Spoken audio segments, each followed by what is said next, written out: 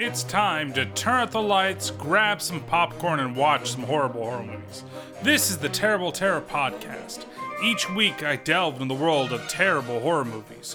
Why do I do it? Well, I can't really explain it, but I love these horrible movies.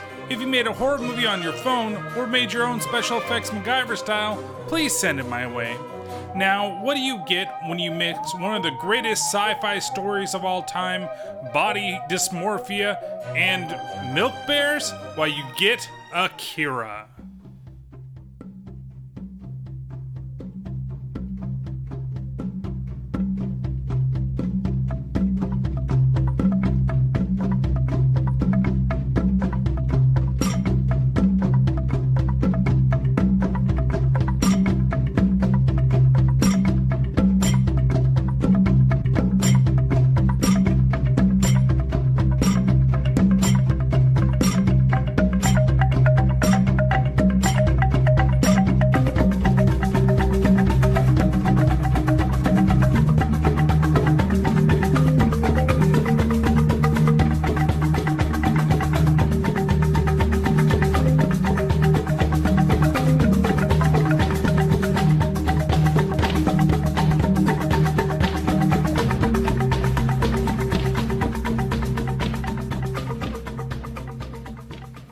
Why, hello everybody, and welcome to another episode of the Terrible Terror Podcast, and welcome to the last episode of Anime Month, at least for now.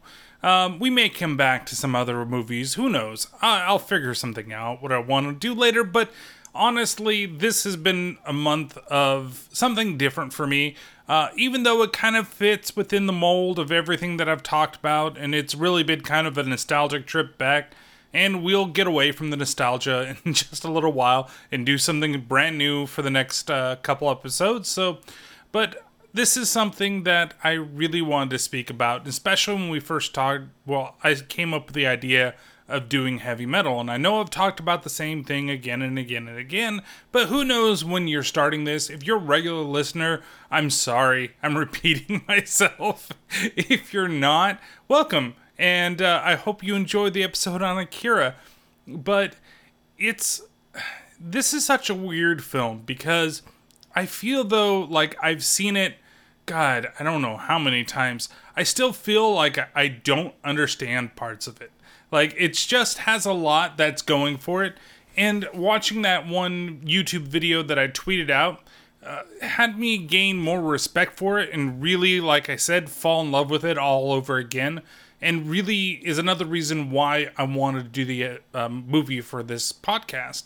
And just kind of allow me to talk about, Akira in general, but go through the whole story and still be fucking confused as ever when you finish the goddamn movie.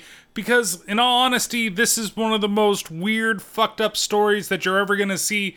And it's weird that this became such a hit. It's not even really a cult classic. This is the movie that is basically charged with bringing anime into the mainstream in United States culture.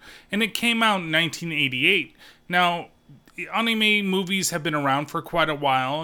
There's been a bunch that have been out there, and everybody has their fans. I mean, from Astro Boy on up, you really have, people were watching Speed Racer back in the day, but it wasn't something that became so ingrained in the culture of American movie watching or just cinema in general. This is that film that truly was that breakout special that no one really expected, and the fact that it got a theatrical release in 88, maybe it wasn't a whole lot of theaters, but it got one.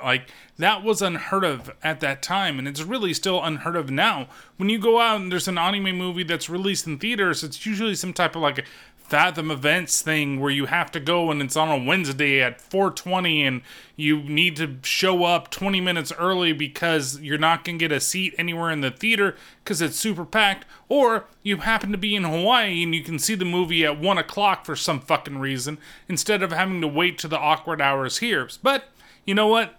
That's the joy for you, but that's the way these movies come out. I really don't remember the last film that I saw that was a huge theatrical release. And I'm not just talking like I said, like a Fathom event type thing. I'm talking about, like, I specifically went to the theater, and I want to say it might have been Howl's Moving Castle, or maybe even Spirited Away. No, Spirited Away came first, before that. But, I know Miyazaki's films tend to get a lot of love, and they end up in the theaters, but you really don't see a lot of the other films, like, make it out there. So, again, for this time, this was a very odd film to come out. And yes, it is based on a manga, which was weird. I believe that the manga wasn't quite finished while they were doing the movie. So the endings are similar, yet they're different. And it's a lot more fleshed out, of course. If you go read the manga, it's multiple volumes. And this is 2 hours and 4 minutes long. Jesus Christ. This is a long fucking anime. I always forget how long this was. And now imagine that when it was on like TNT or TBS, or, when it was in that block of films and you sat there and you watched Vampire Hunter D and you're like, oh, okay, that's not too bad. And then Akira came on. And then with commercials, you're watching a 3-hour fucking movie. I mean, it's nuts, but you're sitting down, you're watching it because it's so fucking nuts outside of it being 3 hours fucking long. And yes, things probably got cut from it, but Akira is one of those movies where, as a kid, I only remembered certain parts. Like, I only remember the bear scene, I only remember the ending, but a lot of the stuff in the beginning and a lot of stuff in between, it still was like, either, I don't know, maybe it didn't stick with me, or those scenes were so fucked up that I totally remembered these scenes. Now, granted, this is, I don't even want to say it's an acquired taste, because part, yes, I think it is. In part, yes, or I should say, no, I don't think it is. I think anybody could take up this film and watch it. The major thing that I want to get across is that you should be seeing this movie before you listen to this podcast. And the reason that you should be seeing this before listening to it, and I know some people, they're like, I'm not really into anime, and I just don't get it, and I'm just going to listen to this. That's fine. But really, take some time, at least see a couple of clips, because what you're missing when you're listening to this versus watching the film, and though we're going to go over major plot points, and we're going to go through the whole thing, and, I'm going to do all my little commentaries and bullshit like that, is you're missing the beautiful animation that's in this film.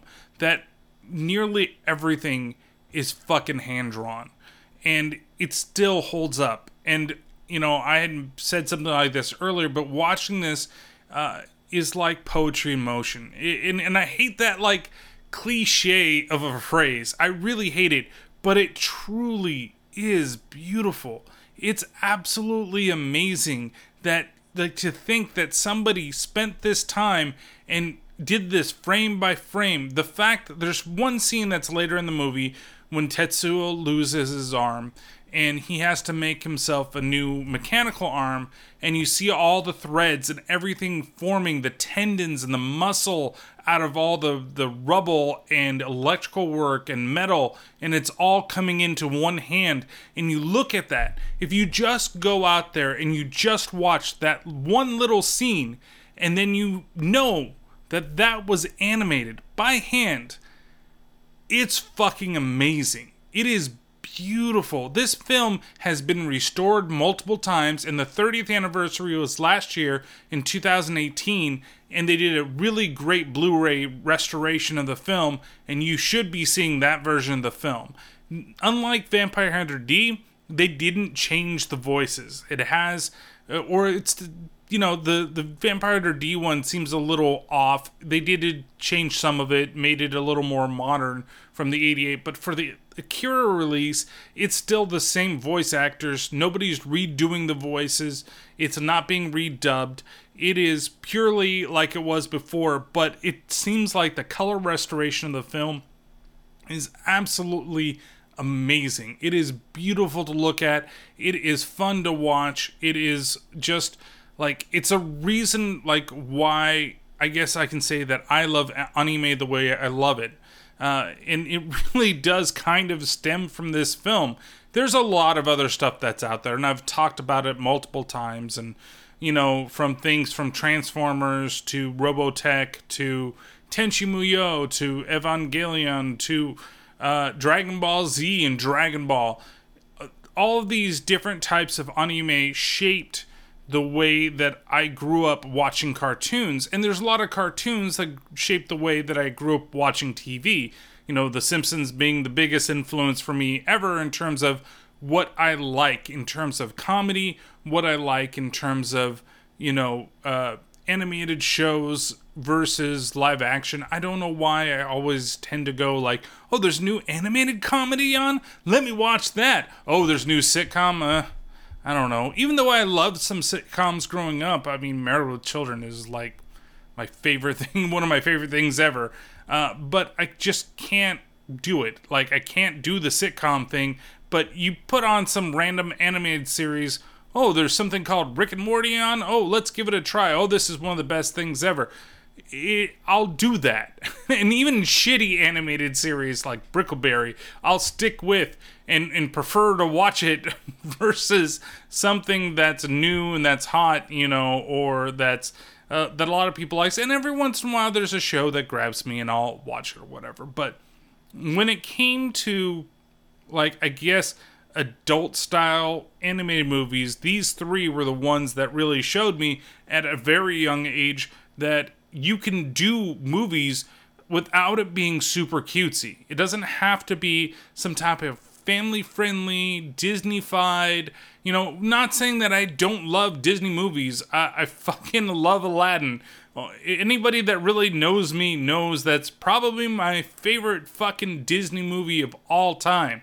And I'm not just like, oh, I'm gonna say it. No, I fucking love Aladdin, okay? I'm really upset about the live action one that's coming up. And it's not like it's the Lion King where it still looks like the fucking Lion King, even though you got new voices. It's not fucking live action. It's okay, I'm gonna break away from that. But anyway, it doesn't have to be these. And you know what? And that's probably why I drew myself to The Black Cauldron. A lot of people don't like that Disney film. I fucking love it. And I love it because it's dark. It may be poor in quality. I don't know. I like the munchies and crunchies. What can I say? But it's still, like, these films, specifically, these three, showed me that, hey, there's other types of animation out there, and it doesn't have to be just for children all the time. And, there's also other ones out there, like the Hobbit films. Both The Return of the King and The Hobbit are very, very good. They're Rankin Bass type of films, and they're not, like, kiddified or anything like that, but they're a little more adult. And there's also, like, The Last Unicorn, which, bridges the gap in between the two.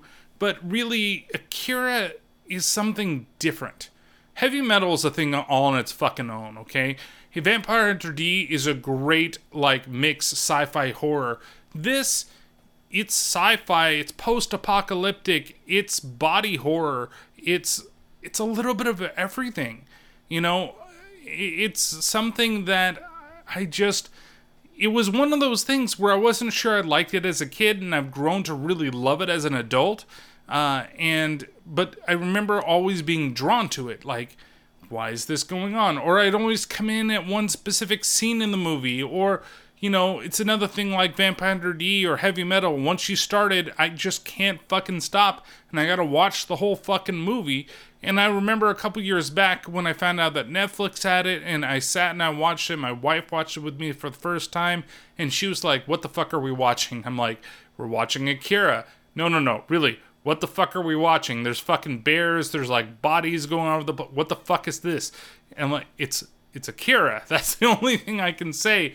But I still feel that it's kind of a confusing mess, only because they had to cram so much into so little time. And they spent a lot of time, like, preparing everything. I think that might be the best way to do it. Like, kind of bringing you into the story. Whereas when shit finally starts going down, I feel like it goes way too fast. But then I realized maybe that was because of the cuts. Like I said earlier, when you were watching it on TV. Because watching it again, like this time and a couple years ago, it was really like, this movie should have ended a while ago. Why is there still more crap going on? Wow, it's 2 hours long. It's just fucking crazy like that. So I don't really have a whole lot of trivia on this one or anything there. I kind of just wanted to talk a little more. The only thing I can say is that the lead actor in this film, at least for the English dub, and yes, it is an English dub once again, because I can't do a Japanese dub or a Japanese language version of it because you won't really understand it. You won't know what's going on, and nothing like something in Japanese popping up.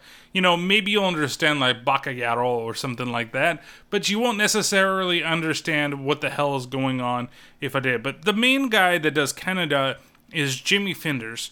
And Jimmy Finders is best known for his voice work as the original Leonardo on the Teenage Mutant Ninja Turtles cartoon way back in the day, as well as playing Liquid Snake in the Metal Gear Solid series of games.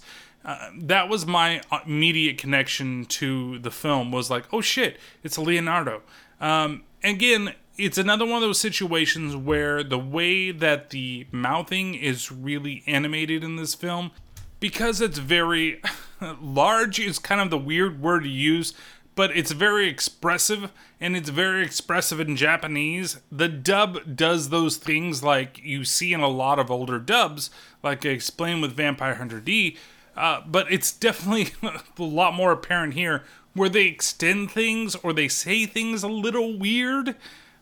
You'll hear it in the audio, especially when Kaneda and Tetsuo are yelling at each other, and you hear Kaneda, like he's saying it in a way so that it matches the mouthing quite right, but it sounds really fucking weird in your ears. So note that this is, of course, the 1988 dub.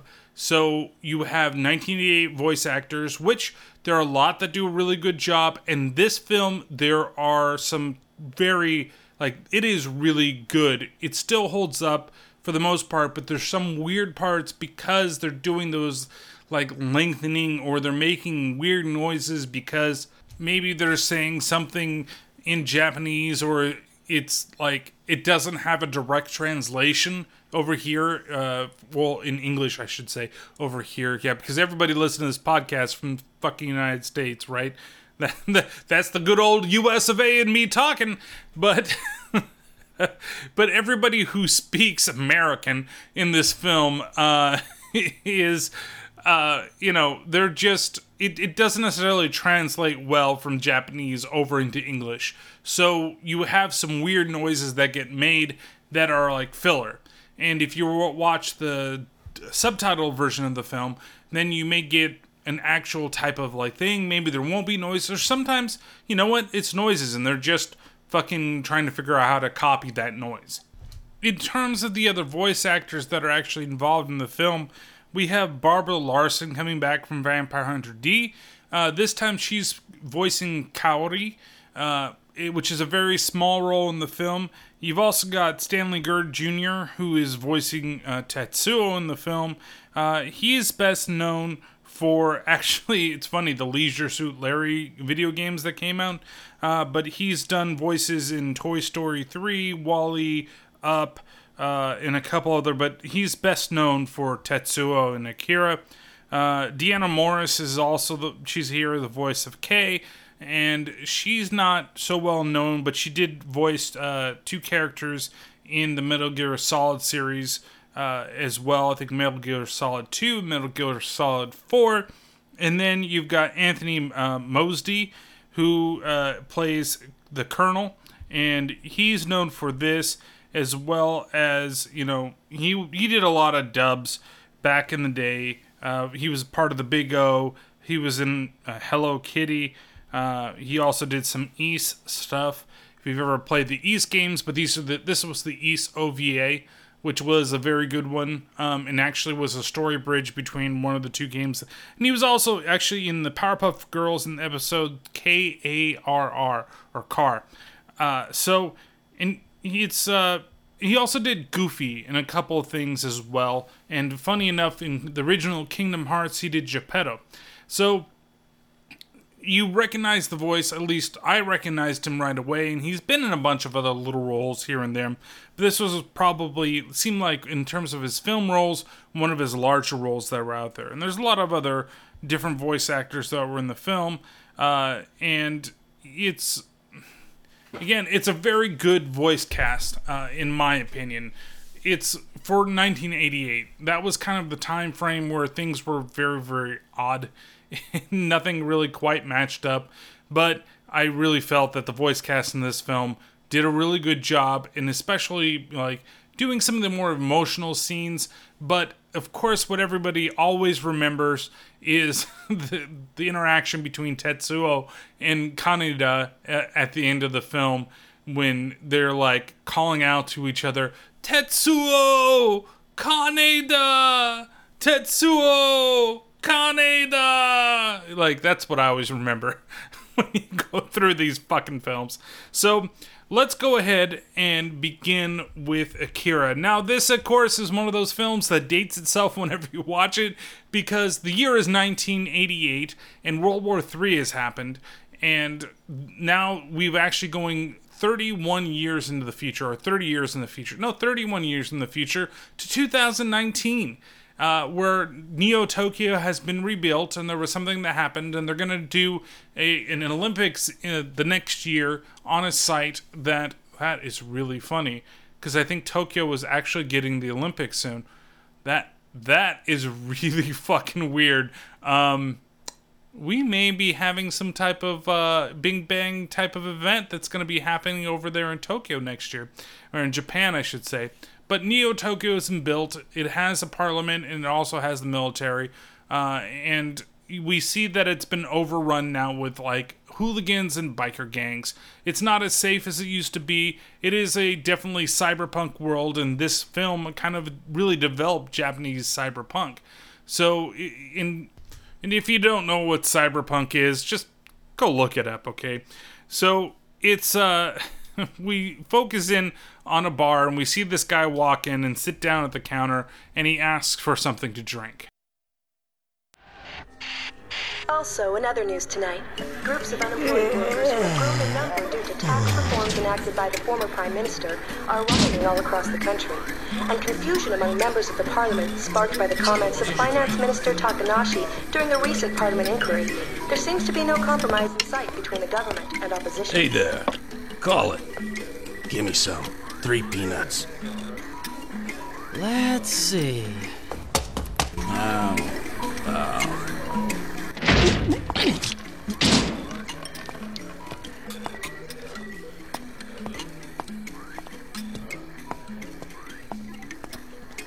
The clown bastards are herded out on route number 5.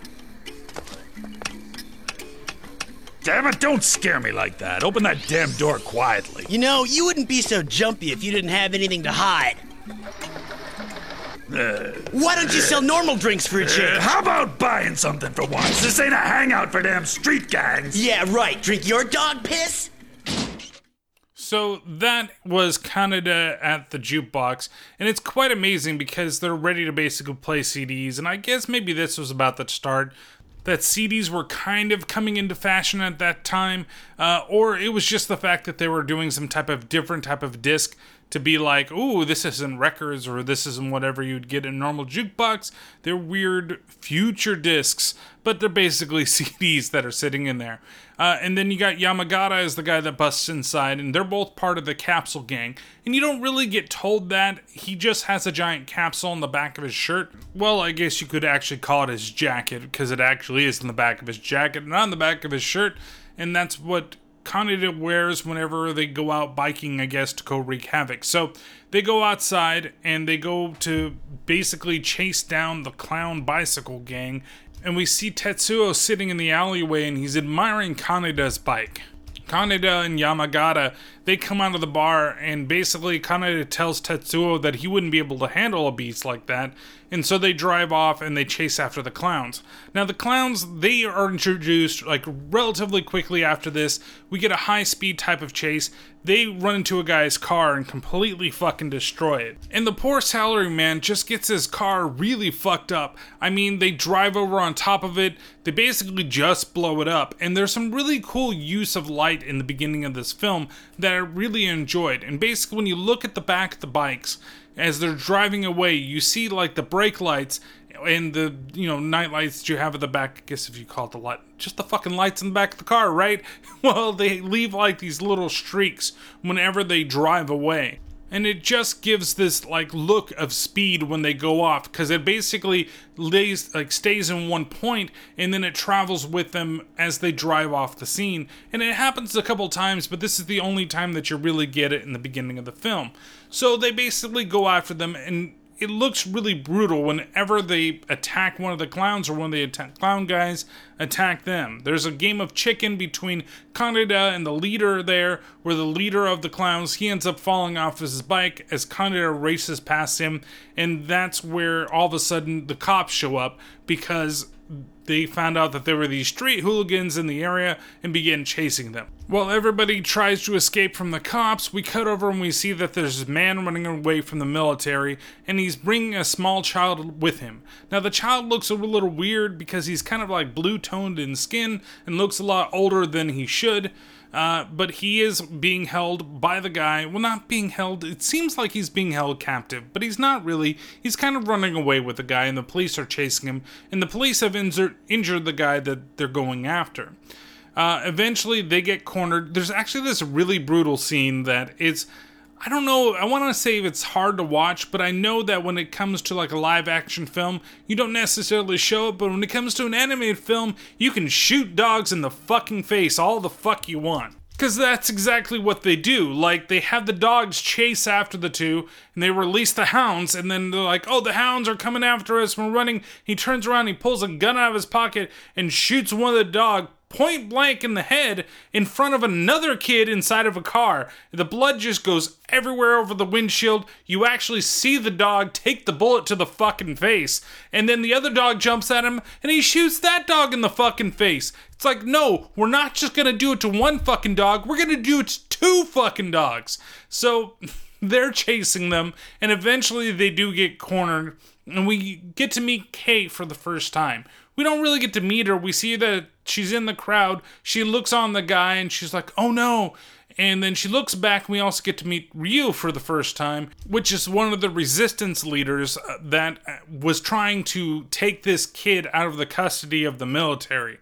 So he basically gets shot once, and he's like sitting there bleeding. He's like, run, just get the fuck away. And then he raises his gun up, and the military just fills him full of bullets, and you get to watch everyone enter the guy's body. Not like totally like, oh, close up, we're watching it like go through. Of course, you can't see what I'm doing over here because it's the fucking podcast, but believe me, it's sexy. But you can't see the bullets go through. You just see him like he gets hit, and then the blood splatters out the back, and he's just lying there in the pool of blood, and the kid runs away. We cut back and we see that Tetsuo is chasing after those bikers, and one of them has been, basically he kills himself or he crashes. I'd like to think that he just kills himself because he's a fucking idiot. And as they're going away, Tetsuo smacks the biker in the face with a crowbar, and it's fucking brutal when you see him hit him. And he's all excited. He's like, yeah, I fucking did it. All right. I beat the shit out of somebody with a crowbar. I guess, no, I don't think I'd be that excited either, but I guess you can be that excited when you do it for the very first time. You always remember your first crowbar to the face. Anyway, so he looks over and he sees the kid right now that has a 26 on his hand that he's holding up, and he almost crashes into the kid. Well, in fact, the bike just fucking blows up before it gets him. We see that Tetsuo is there laying on the road, and he is in a lot of pain, and he speaks out to the young kid. Why, what'd you do? You weird little...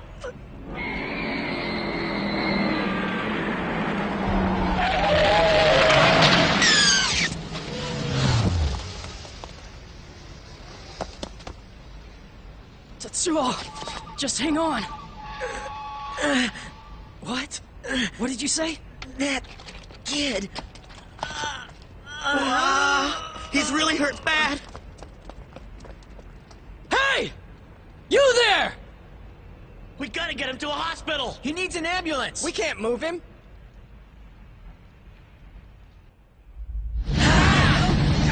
Wait! What the?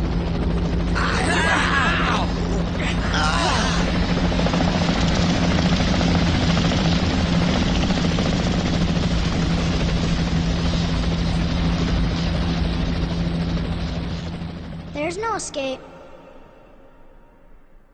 We're here to take you back with us. You know we can't survive outside. We all belong at home. Well, come along. These are Army helicopters. It's the Army. Okay, so what happens in the scene is you see the Army helicopters come down and surround all the kids. Kaneda and the rest of the gang come over and see that Tetsuo's really hurt, and that's when the helicopters randomly show up. And then all of a sudden, some kid in like this weird hovering dome comes down, and it's like, who the fuck is this? Is this the original fucking boss baby that we got over here? Is Alec Baldwin's gonna start fucking speaking out of his mouth? But no, then I had to remember this is 1988 and the boss baby is a piece of crap, and so he would never be allowed to be in charge of anybody with any type of psychic powers. Well, he's a piece of crap in different ways, but I don't think he has any psychic powers. But so boss baby here, he comes over and he basically tells the other kid, hey look, there's nothing that you can do. Why the fuck did you run away? We're better with the fucking military, and we gotta bide our time, and then we'll be able to go fucking out. So, come along with me. The kid goes reluctantly, and they decide that they're gonna take Tetsuo with them as well, because he's injured, and he got injured by this guy, number 26, that basically blew up the bike with his mind. This is also where we meet the Colonel for the very first time, where he gives the orders of basically taking everybody with him. Kiss the ground! Hands on your heads! We're, innocent bystanders, that's all. Kiss the ground! Hands on your heads!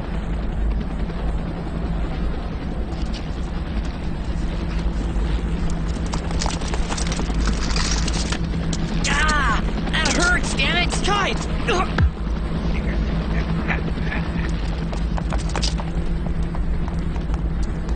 Soldier, Sir, who are those kids? they seem to be an ordinary bike gang, sir.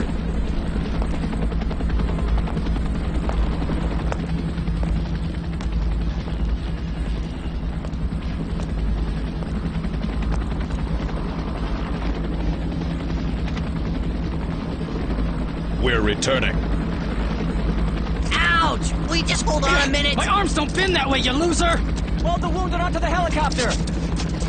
Tetsuo! Hey, wait! You can't take him away like that! Kaneda! What the hell are you guys doing? We didn't do anything to deserve this! Heavy. So there are a couple of noises that you hear in that clip. The first one was a thud on the ground, and the second one is Kaneda getting fucking gut checked. And the first one was Kaneda's face being thrown into the fucking ground. Like, he raised his neck and he's like, hey, you know, don't touch him, and then boom. He's fucking, like, right into the fucking concrete. And that would start the Kaneda gets beat the fuck up counter in this movie, because he constantly is getting beat the fuck up throughout this movie. Like, whenever they get a chance to kick the shit out of Kaneda, they fucking do it. They do it here. He does it when he tries to save Tetsuo. Tetsuo does it to him, spoiler alert. But everybody's always seemed like gut punching him or throwing him into things or shoving him underwater, or it's just a fucking running theme that Kaneda, even though he's like the leader of this gang, he's like the bitch of the movie. He keeps getting his ass fucking kicked no matter what situation that he's in, but he always kind of plays it cool, and he's like one of the best characters in the whole fucking film. So they get kidnapped by the military and well, I wouldn't say kidnapped, but detained by the military. And they begin to get interrogated by the people that think that they might have something to do with the resistance. All right. The story is you and your friends went out at night, on your bikes to visit your dying mother, and then another bunch of other biker hooligans called the Clowns attacked you. They hurt your friend, you lost your temper, and that's why 8 of these clowns, your attackers, are all now in the hospital. And that is the truth. Woo! She's sure hot. This is confidential! And how's your mother doing? Huh? Fortunately, the worst is over. She cleared the hump. She cleared the hump, huh? What next, a triathlon?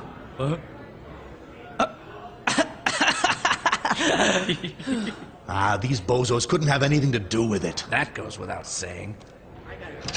Wait out on that bench. Do you understand? All right, send in the next 5. So, the Army's working with the police to hunt down anti-government groups, or so it seems. Yeah, that's it. So the girl that's in the picture that he checks out while he's being interrogated because he's just a fucking street punk not paying attention to what's going on happens to be Kay. And Kay is one of the people that they're looking for. He's out there now in the next part of the lobby, looks over, and he actually sees her and notices her for the first time. We see this guy that's been pulled into the meeting. He runs out into the lobby and he starts screaming about how nobody's going to basically take him alive. And he pulls out what looks like an incendiary grenade and pulls the pin, but it turns out to be a dud. Everybody jumps on top of him, beats the living shit out of him, and then he's dragged face first with blood coming out of his fucking pores into the office to be further interrogated. And that's when we see that Kaneda wants to get everybody out of there, and he says that Kay is actually with them, and they, the guy's like, oh, you can all be released, and he also attempts to kind of flirt with Kay once they actually are all released. All right, that's enough. Get him back in there. I'll teach him a lesson he won't forget. You dumb bastard! If you want to die, just hang yourself or something! Listen, you kids are free to leave. We've contacted your school. See your principal in the morning. You son of a bitch! I'll get Hey, hold on a second, old man! Old man? There was someone else with us, you know? What was that? Will you pardon me, please? Huh? Hey, what are you doing? It's this one right here. Can't leave my friend. Don't ever call me old man, you little punk. That's my foot! You listen here, kid. I'm only 25 years old. I'm not even married yet. So watch your mouth. Get out of here and take your friend with you. Well, I think the Army was chasing that weird kid Kaneda and Tetsuo saw. That's what I think. Yeah, you're right. I think I saw him too. And speaking of Tetsuo, why the hell wouldn't they tell us what hospital they threw him in? Huh? What was that? What I meant was maybe we can go for drinks somewhere around here. I figure we could have a nice long chat about something you're into, like the whole revolution thing.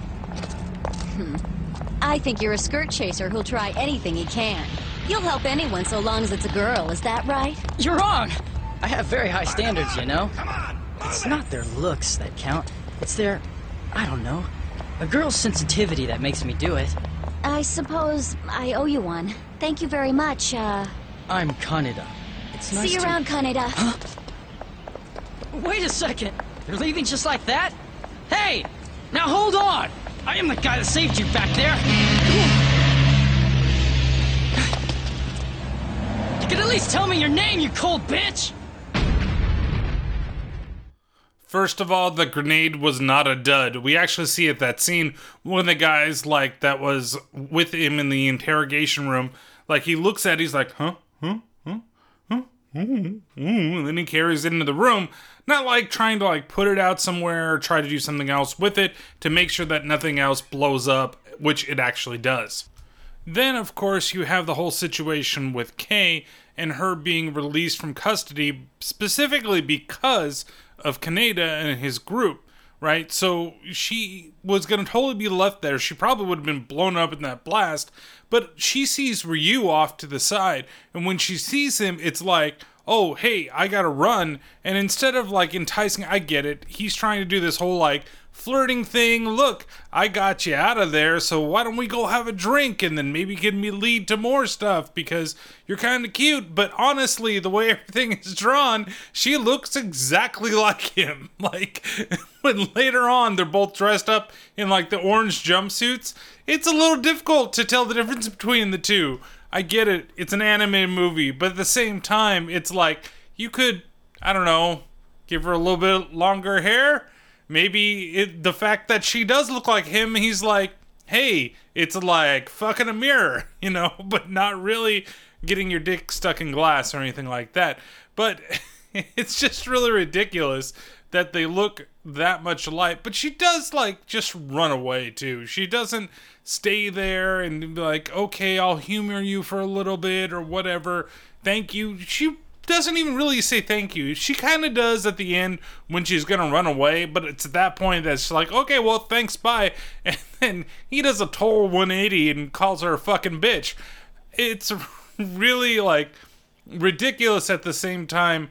Like, it gives you a little more insight into Kaneda's character there, in that, like, fun-loving nature. Like, he's trying to be, again, the smooth, suave type of guy. Like, he's doing the right thing. He sees the girl and he's like, oh, I'm going to be able to grab her and drag her out of there. And maybe it works with the other girls that he deals with at his school. But here, it ain't going to mean shit. And so she just leaves him and is able to get away and vanish. Like, basically a car just gets right in front of them, or a bus or whatever the giant vehicle was. And then all of a sudden, she's gone. And that's it. But the fact that Ryu is going to be dragged into the building with the police, like, how does she get him out of it? Like, what's going on there? We don't really know, but she disappears into the shadows like a fucking stealthy ninja or some shit. And she's gone for at least this part of the movie. From here, we transition over and we see the colonel in his office, and he's busy getting some advice from one of the members of parliament. Yes, I'll try talking with him. But it's risky business. If they think you're avoiding responsibility, the whole thing could blow up in your face, right? I can't believe that there's a mole in the Executive Council. Even if there is a mole. That's not what's important here. What is are political maneuvers and diplomacy, which apparently you despise. I never studied the two subjects in school, it would seem. In any case, at the next Executive Council meeting, your poor management and lack of judgment on this last incident will be called into question. There's a call for the Colonel, sir. Put your affairs in order if you want my advice. So from there, he gets a phone call from one of the doctors that are working with the kids, the Espers, over there in some type of military research facility. And we see that Tetsuo, he's going underneath the same type of protocol and the same type of, like, MRI. Like, it's a really weird machine that he's put into, and it actually looks really cool, really well done. And again, this is one of those amazing things that it's fucking hand-drawn. Like, it's amazing in the way that he moves, and you can see the little inconsistencies within the drawings of, like, when you look at, you know, Tetsuo and you look at the machine, and it adds that little bit of flavor to the movie in general, and the beauty of the artwork that you see here. See, he's kind of like floating up, and then you got the big giant rings that are surrounding him, and it looks like he's going into a standard MRI, and then it breaks apart, and it's like all floating all over the place. Like, we can't do this with a normal machine. In fact, I know some people that probably wouldn't be able to fit into this machine as well, because they can't fit in a regular. But it's kind of like an open MRI. Maybe not exactly, but it's like floating in the air, and it's doing all these weird sci-fi bullshit that's going on, but we'll never see this thing again for the rest of the movie. So it's cool to look at for the time being. But the colonel does arrive, and he does begin talking with the doctor, who has found something out about Tetsuo due to the accident that he had when he interacted with number 26. And that is something that we kind of get the first mentionings or the first ideas of what Akira actually means to the film. I'm terribly sorry to call you here, but there's something you really must see. Colonel, please observe. It's the special pattern I'm getting from that young man. It doesn't resemble any like I've seen so far. And I've never seen a developmental speed or configuration like this. It may have begun with the shock of contact with number 26, or it could be... Have you finished running the comparison against Akira's pattern? I'll superimpose for you. This projection was made using mixed data, and the results are not quite correct, so a direct comparison is difficult.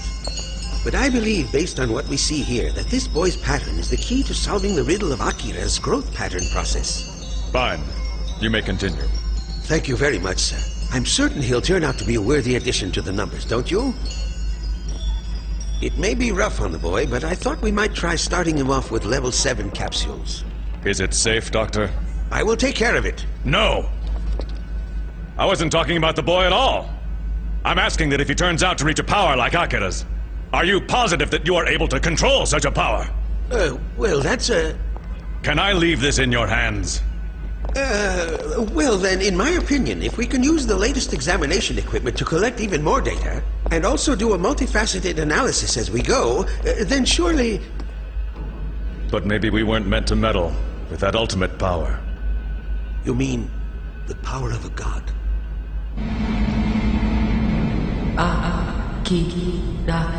But we have no choice but to grasp that power. Grasp that power and learn to control it. And if this situation gets out of hand, that needs to be terminated. And without hesitation. Yes, Colonel.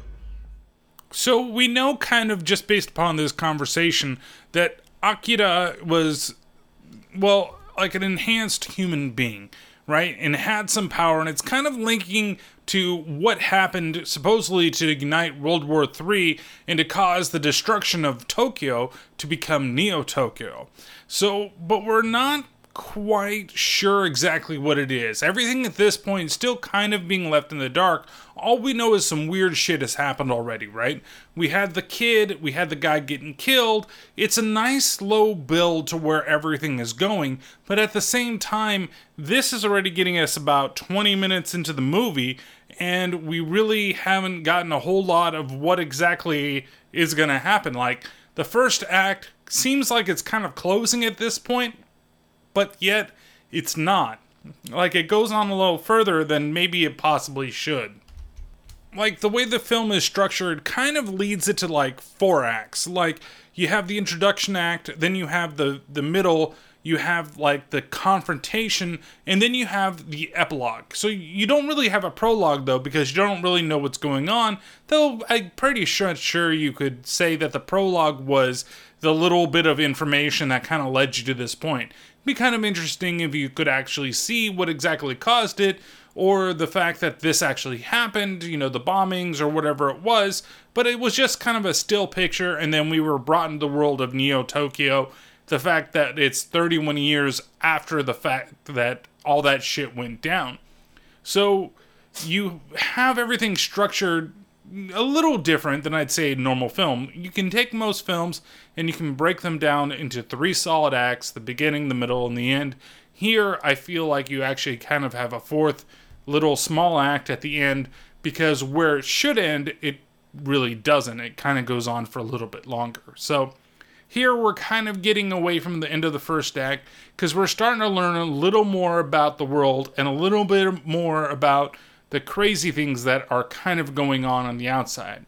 From this scene, we jump over into the school, and we see they're getting reprimanded from basically being a biker gang and getting arrested by the police/military. They're told that if they have any more points on their record, basically they're going to become full-fledged adults, and they're going to be tried in an adult court rather than just being tried in the juvenile. And he says that they're under 15 years old, which is quite amazing if you ask me, because they all look like they're drawn at least to be in their, like, early 20s. There's the joke earlier in the film that you also heard with the guys like, I'm not in my 30s, I'm not old, I'm only 25, I'm not even married yet. And the guy clearly looks like he's in his late 30s, like he's just trying to hold on to his age. You know, he's going to be the old guy in the club, just dance around with that one shirt. You know, he's got, like, it's flashy, but it's not yet like a Hawaiian shirt. So maybe somebody might be like, oh, it looks like he's got a lot of money, but I don't know. Maybe I could just be a sugar mama for a while. I don't necessarily have to sleep with him, but, oh, no, wait, that might be going a little too far. But, you know, he really looks like the way that he's drawn, like he's a much older gentleman, and he's like, I'm only 25. We're all these guys, they're all supposed to be under 15, and they look like they're at least 18, maybe in their early 20s, especially since they hang out at a bar and they talk about going out for drinks. I don't know if it's just like a mistranslation and they decided to go that way, or that's what it was really intended, and the drinking age has been lowered in Neo Tokyo because it's 2019. And I'm pretty sure that, still the same fucking age that it always is. Of course, I don't necessarily know Japanese laws, but I'm pretty sure that those under 15 can't hang out bars and shouldn't be a part of biker gangs in this day and age. But we're a little late on 2019's apocalyptic end or Neo Tokyo. So, whatever the way that it goes. So, they meet up with the girls that they supposedly are seeing and they decide to go out from there. Here we also meet Kaori, who is Tetsuo's girlfriend or girl interest or whatever, and she asks the group where he's at, and they're like, well, he's at a hospital, we don't really know where he is, and it kind of sucks that nobody will actually tell us where he is. She decides, it fades to her doing laundry inside of, I guess the girls' dorm, and there's a girl that's talking on the phone, she's talking some weird thing, I don't know, it's weird dialogue that I'm like, does it really need to be in here? But I'm not sure what they're trying to show with her, maybe that she's, as reserved as Tetsuo is, and so that's why she kind of clings to him at the same time. So, she lives that, quiet, chill life, she's a little apprehensive. She lives in the girls' dorm alone. He's kind of a loner at the same time because we don't know anything about any of these guys' families. In fact, we're led to believe that these guys all kind of came from the same, group home, or at least came from, a foster system or orphanage type system. And we definitely get kind of confirmation with that with Kaneda and Tetsuo later on. But she's kind of also to be believed at least in the same type of thing, right? She's living in an all-girls dorm, supposedly, and she's by herself, and, I guess that maybe that's why they're so connected. This is something that I'd actually like to explore more in the manga, and actually read it and see if there's a lot more that there is to this relationship. But here it does seem kind of forced, but they try to at least explain it in some way, or show something that would get them to be, in that situation. So, or at least be together for whatever reason there is. So she's still looking for him. She actually runs into Tetsuo out there. He's managed to escape from the hospital after he woke up. And what does he want to do? He wants to go and steal Kaneda's bike and just basically run away with Kaori and never come back. He's got headaches. He's not sure exactly what's going on. He didn't know why he was stuck inside of that hospital. But he managed to escape, and he wants to be out on his own, and the best way to do it is just to steal the bike that he really wants and just GTFO into the distance with this girl. And that's what they do the next morning. They're all sitting in class, they're all joking around, they're still wondering where Tetsuo is, and then all of a sudden they hear noises coming from outside. One of the biker gangs alarms Kaneda here and tells him, your bike's being stolen, and off Tetsuo and Kaori go until they're stopped by the clown biker gang once again, where they knock him off the bike. The reason that they end up coming after him is because he really can't handle the bike. He's learning how to control the bike, and it's exactly what Kaneda told him in the beginning of the film, where he said that, if you want a bike like this, you gotta steal it, but you can't handle this bike. And he's like, yeah, I totally can. And then when he does drive the bike, it's like he doesn't know that even when he makes turns, he's got to make sure he accelerates. And he's learning, and he's basically saying, oh, so this is what I did wrong. This is why I flooded this, and this is what... And it's too late because he gets his ass kicked by one of the clown people, and then when he wakes up, Kaori is being assaulted by them to the point that they, rip off her shirt. I don't get it. I do get it. Then I don't at the same time, because if they were going to do what I think they were going to do, I think it was more just humiliate him, to be like, here, this is what we can do because you're being held down and you're just such a weakling and you did this to our buddy and where the hell is he? And it's not really his fault, even though he did hit him across the face with a crowbar.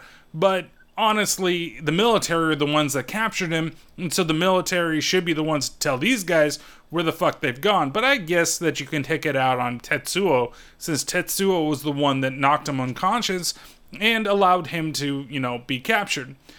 We also had Kaneda and the rest of the guys. They are following after them, and Kaneda is not very excited about taking somebody else or riding on the back of somebody else's bike, but they do want to catch up to Tetsuo and Kaori, and to, one, get his bike back, two, to make sure that he's okay. So they tear off her shirt. She's not wearing anything underneath, and it's weird. It's kind of like Vampire Hunter D boobs all over again, but it's not a very like sexy situation. It's a very awkward situation, but they don't really do anything because she's like whines, and then the guy just turns up and socks her right in the fucking face, like punches her hard, and she goes down quickly, and like her face is already completely fucked up. Like it takes nothing. She goes from like regular face to being punched to having a fucking swollen eye, and her nose is bleeding everywhere, and they bring her head back up, and then they start talking like, oh, well, we can do more. And then that's when Kaneda and everybody else arrives, and you get the badass like trailer scene where he jumps off the bike and he flies at the guy on the other bike and just kicks him in the face as he's going by. I'm pretty sure that he'd break his fucking foot by doing that. Like, you would jump off, you'd fly, you'd be going at whatever speed you were going on the bike. The guy was kind of running towards them or driving towards them too, and then when your foot connects with him, bam, one, it would probably kill the guy. Two, your foot would be completely shattered and you wouldn't be walking on that ship. But this is fucking anime, and badass fucking fighting scenes is what they're known for. So this is what you get, is a badass like jump off the bike, cracking him right in the face, and then they capture the guy. And then you kind of go to Kaori's like perspective for a second, because you're on the ground. It's like you're blinking your eyes awake after you've been knocked out, and you see that Tetsuo is over there, and he is beating the living shit out of the guy that did that crap to him, and they beg for him, don't kill the dude. You're gonna kill him, Tetsuo! You want that? I want him more than dead. I'll split his friggin' head open! Just knock it off now! This whole thing happened just because you took my bike for a spin. Enough already. Shut up! Don't order me around! We were just worried. Why do you always have to try to save me? I could handle it on my own. Yeah, I admit I've gotten beaten before, but I won't always be on the receiving end. You hear that? Do you understand? Tetsuo. Shut up! Go away! Hey, wait! Where are you going? Leave me alone! Akira! Tetsuo! Something wrong? Akira! I don't know who that is! So this is where things begin to get fucked up.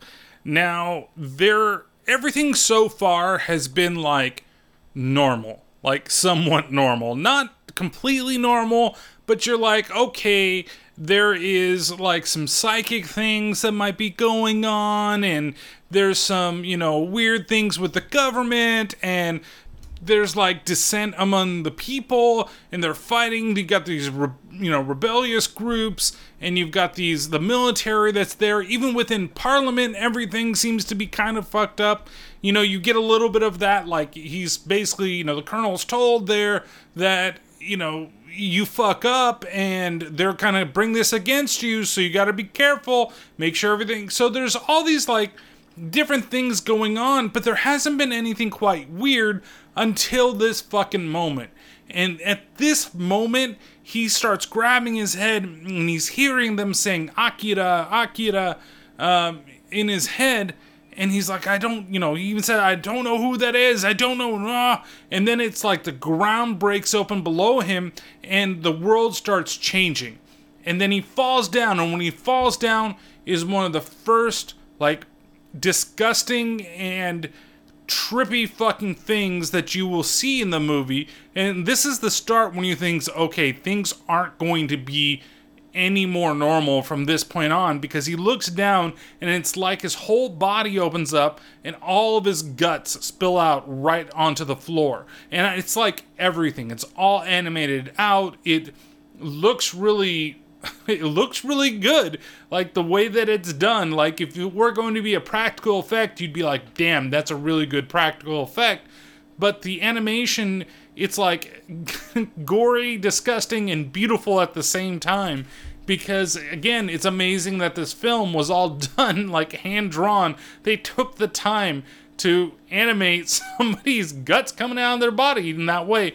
You know, we saw a little bit of gore earlier when the guy got shot to death, and even when the guy gets, like, the shit beat out and dragged into the other room, there's a bunch of blood, but nothing that's like this, like, body gore that you see. That's the best way I can kind of describe it. But this is the start of it. And this is where things don't remain the same for the rest of the movie. We know things are only going to get more intense because we've never seen anything like this yet. We've seen very intense scenes, we've seen the fighting and those things, but we haven't seen this level of like to be so visually disturbing. And from now on, that sets the standard of what we're going to see as the movie moves on. I'm not saying that seeing the dogs get shot in the head is not visually disturbing, but it's not to the point where, like, you see their, like, brains fucking splatter out of their skull or some shit like that, and, like, it goes everywhere. This is literally his intestines and his stomach and his heart. Everything just pours out of him and onto the ground, and he's freaking out. And that's when the doctor, who's associated with the military, comes in, picks him up, and they all take them back to the hospital to basically get more treatment and keep him under control. Kaneda does try to stop them from taking Tetsuo, but once again, he's been beaten up, and we see that Tetsuo is getting taken away by the government. From here, we cut to nighttime, and we see that the gang's all hanging out, and Kaneda is really upset because he couldn't stop Tetsuo from being taken away from him once again. The girls that are with him are getting really bored because he's got something else on his mind, and they decide to leave, and that's when you hear another explosion in the background, and it's the terrorist movement from the resistance fires going once again. He runs over and he looks and he sees that Kei is there and she's running away, and she breaks off with Ryu, and they go down a hallway and they end up in a corner, and he hands her a gun and says that, you know, basically protect yourself, I'll meet up with you, just go. And she begins to run away. When she goes into the sewers, she's confronted by two military men who back her into a corner, and she does fire her gun once but totally misses. When the next one's about to come and get her, Kaneda comes out of the middle of nowhere and jumps on top of him and knocking him into the sewer water and knocking him out. The other officer that's there comes and points his gun at Kaneda, and she in turn points and shoots him right through the cheek. And this one is probably one of the tougher ones. Like, I can actually take a lot of the other stuff, but the way that this is done, it just looks super painful. Just like it really does go through one corner of the mouth. If you were to slow it down, and just it explodes all over the place, and the blood that gets splattered onto the wall. And she is in complete shock because this is the very first time that you can tell that she's ever fired a gun to killed anybody. And even Kaneda says that once he gets her, alone, she's following him afterwards. We then cut over to Tetsuo, and he's having a dream.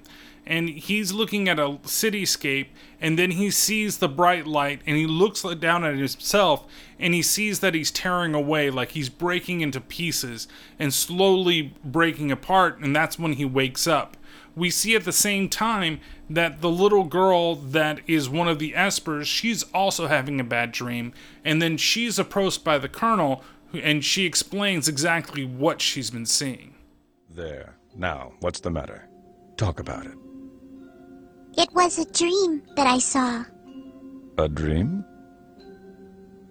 The city started to crumble apart, covered by a big shadow, and lots of people died. And the three of us, we get to meet Akira again. What? Akira? The city will crumble. So many people, So many will die. When will it happen? Do you know when? Kyoko! You mustn't let that boy go. His power, it...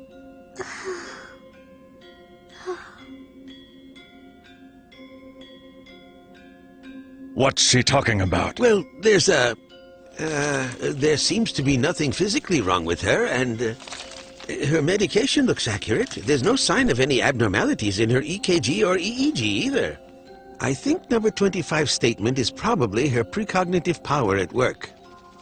You know, this needs to be brought before the Supreme Council for inquiry. Do you believe her? I have no doubts regarding number 25's abilities. We have lots of data that substantiates it. What do you believe, Colonel? I'll tell you, my job isn't to believe or disbelieve. It's to act or not act. My job is not to read, it's to lead. But it's so ridiculous. He's such a military man, and he has that mindset that he's just like, look, I take every threat as a real threat, whether or not it's going to be something that we really need to look at. I'm a man of action, and I'm just gonna go and I'm gonna follow my gut, and my gut is telling me that something's gonna happen and we need to make sure we do it. But the doctor's kind of like, well, nothing seems to be wrong, everything seems to be okay, there's nothing wrong with the readings, but he's determined that something is going to be happening and that there could be something with Akira going on again. So he decides to go visit the place where Akira is actually at, and he has some reflection because he thinks like a soldier, not necessarily like a scientist. The other day, a young researcher came to me and asked me something.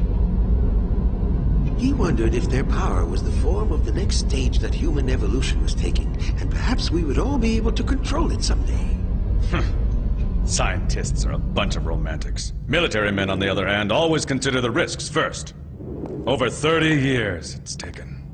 We've come so far, crawling up from the rubble. We can't just trade one for the other. But I've always thought that you held a resentment, even a hatred for this city, Colonel. The passion to build is cooled, and the joy of reconstruction forgotten. Now is just a garbage heap made up of a bunch of hedonistic fools. But in spite of that, you're trying to save the city. I'm not a scientist. I think like a soldier. Damn it, Jim, I'm a military man, not a therapist. I don't know how to deal with these fucks in the city and how exactly they're gonna make themselves feel better, but at the same time, I want to make sure that it stays. Like, I hate these people, but I want to make sure I always protect them at the same time. Damn it, Doctor. But seriously, that's basically what he's going on there, right? He's basically saying that I don't like what this has become. Like, we came out of the rubble, we built, and originally thought, like, oh yeah, the desire to build is cool. No, it's gone cold, is actually what he said. Meaning that they have no desire to do any more expansion. They've already rebuilt everything. There's no reason to bring anything from the wreckage. And now everybody are just like heathens out there, and they don't know what exactly they lost. And there is a lot of dissent that's going on within the city, and nobody understands that there's still danger around the corner. So they go down into the vault where Akira is, and it's completely cold. Like, everybody's wearing these giant coats, and you can see the breath everywhere, and they finally get to the point where they open everything up, and we see that the colonel is staring at this, like, chamber that's there with Akira written over the top of it. And he comes up with this rather poignant statement. Look at what they abandoned in their panic. They were afraid. They were too scared, so they hid it away from the public, losing all sense of shame and honor, casting aside the civilization, and abandoning the science that created it, shutting the lid of the Pandora's box they themselves had opened. So basically, he's pissed off because the people that caused everything, they just shoved it under the rug. They did what they needed to do, and then they put Akira away, and what else have they done? Like, nothing with it. And he's the one that's still continuing on with the doctors and the research and making sure that everything is okay and preparing everybody for the next thing that might happen.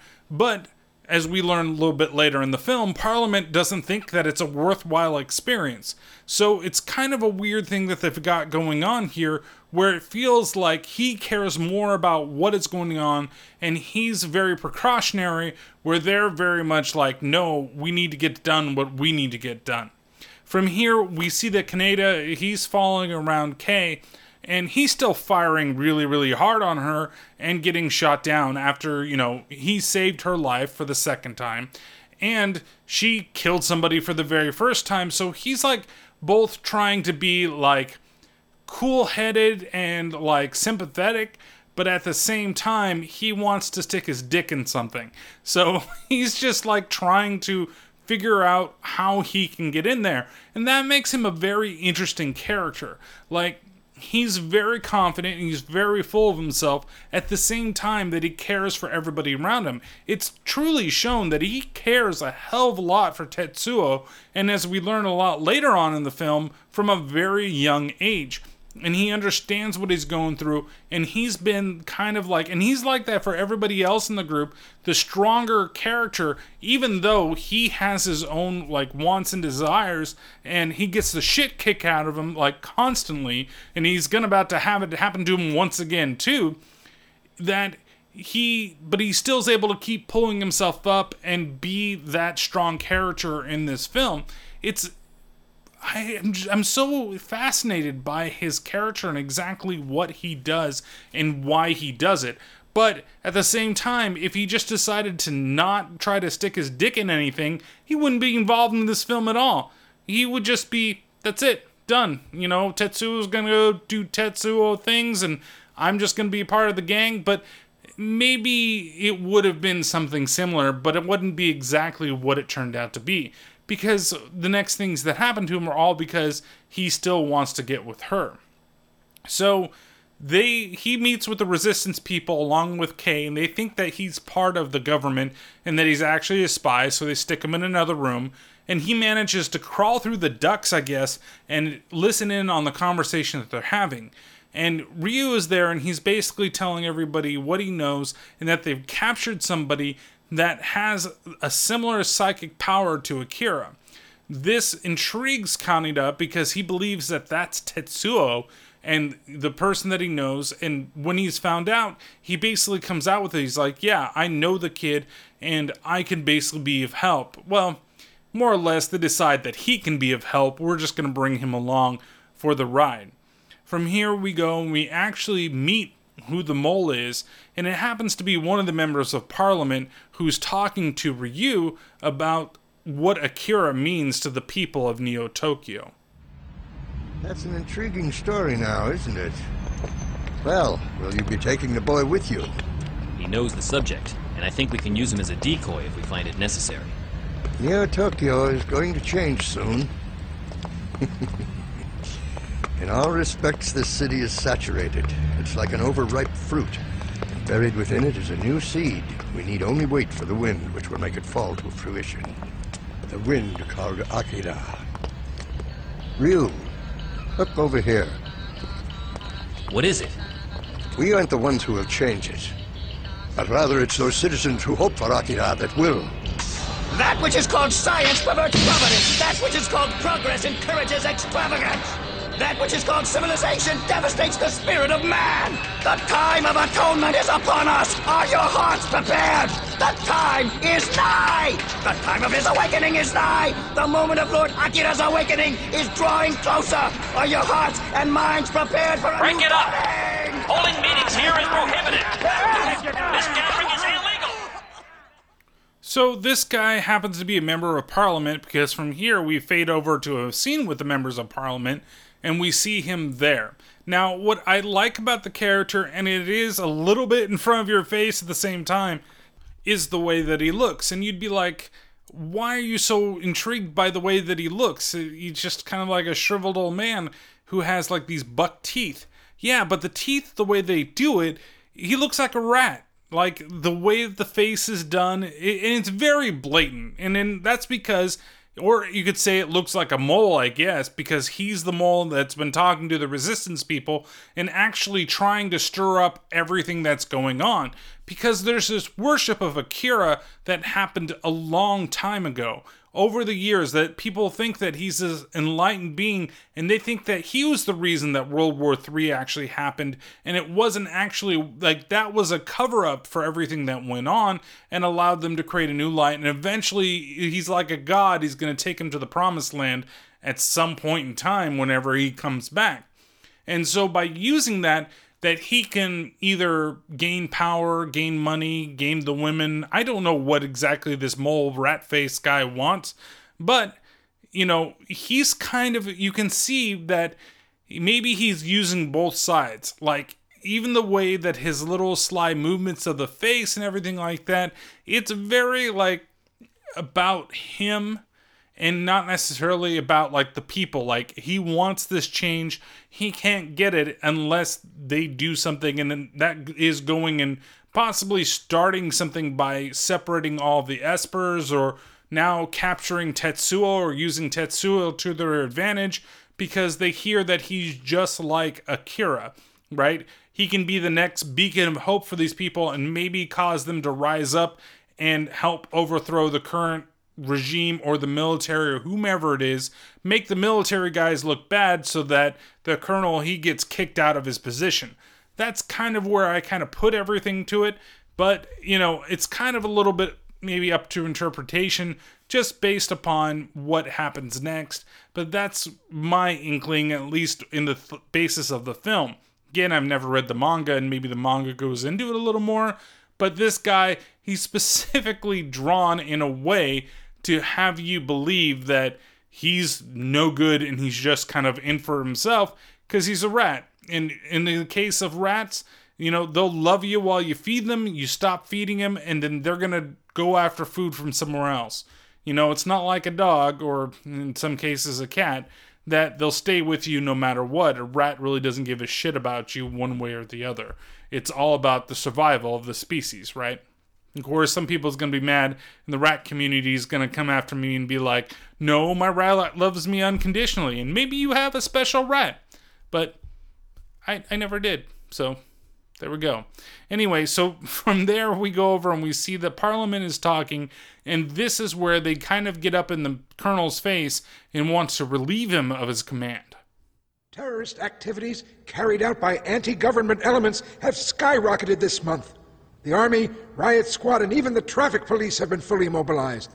The overtime costs alone have used up the public safety budget. And then there's the abduction of number 26. Isn't their existence supposed to be the highest of state secrets, Colonel? No one's ever heard of peace and order here in Neo-Tokyo, then? And this request of yours for further...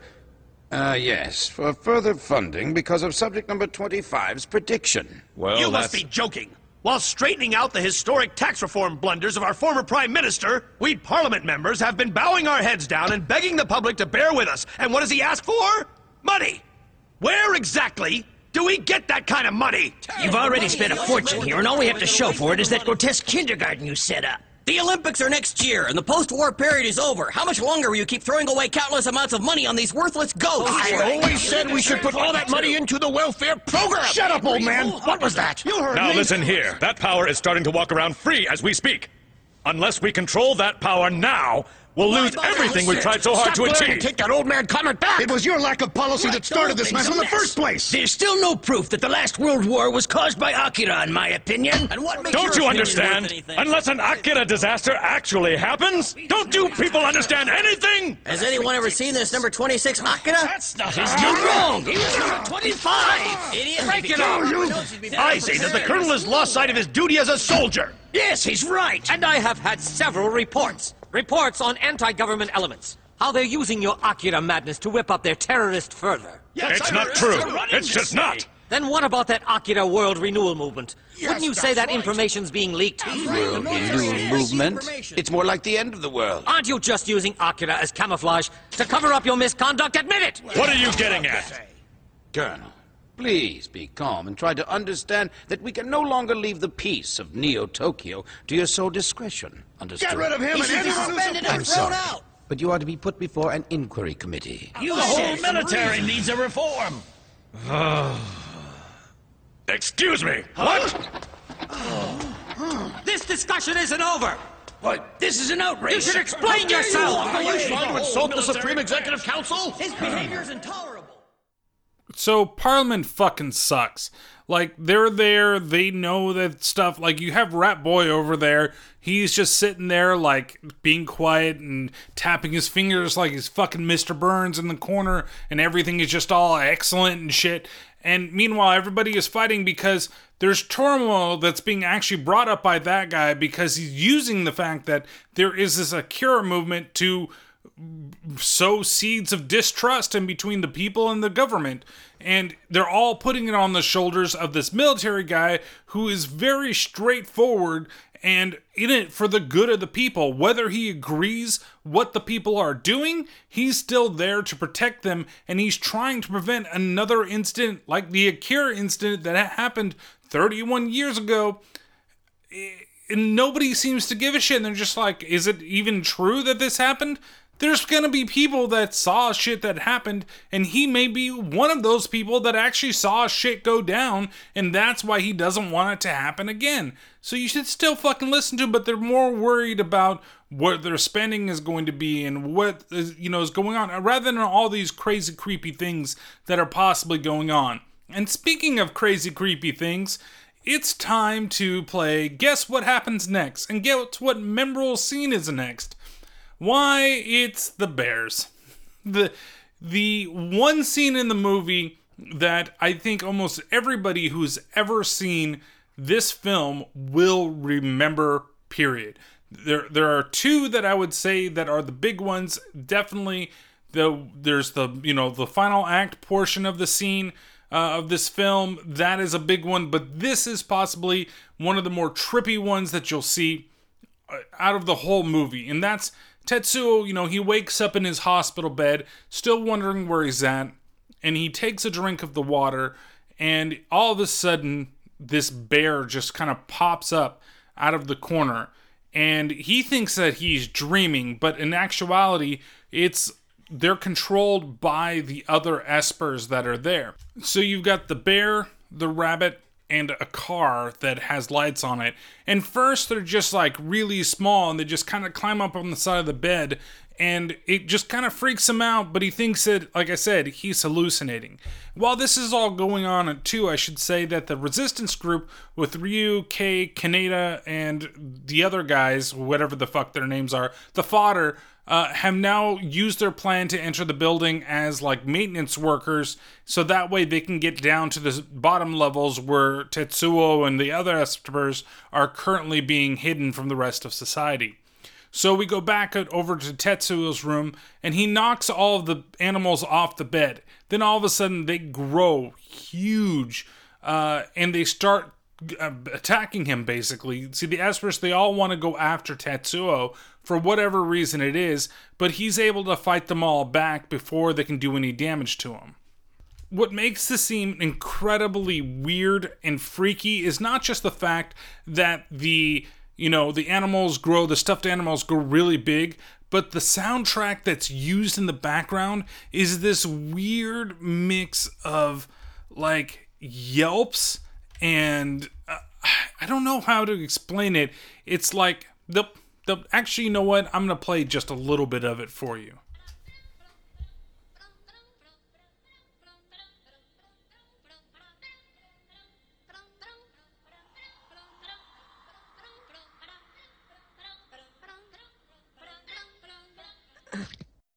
And so, like, you kind of got that, and that was Tetsuo at the end, like, cramping his fingers, like, or hand down on them, and then they disappear at that point.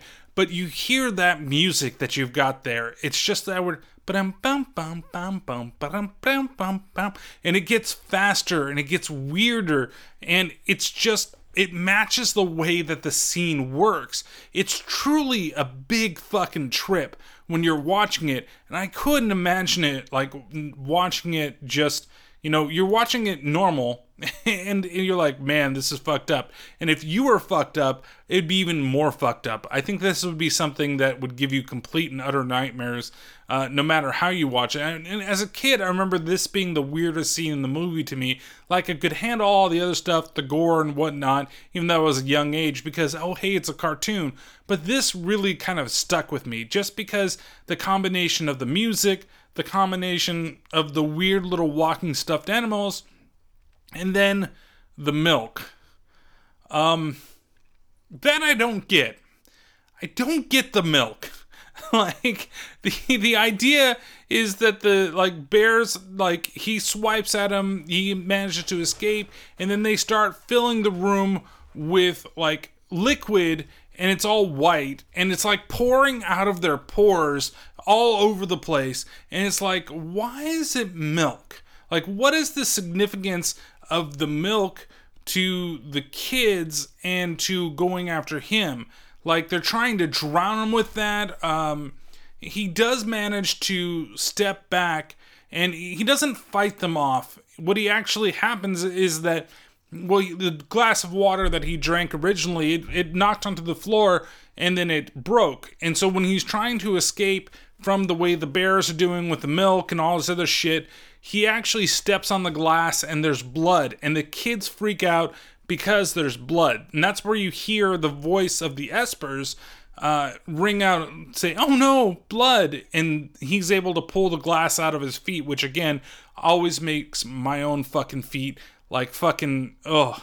It's like that trailer for that Brightburn movie that's currently out right now at this point in time I'm recording, where the lady gets the glass in her eye and she's like pulling it. Oh, my eye hurts even thinking about it. But like she's pulling it out right there. I can't watch those things. I can't watch nails going into feet.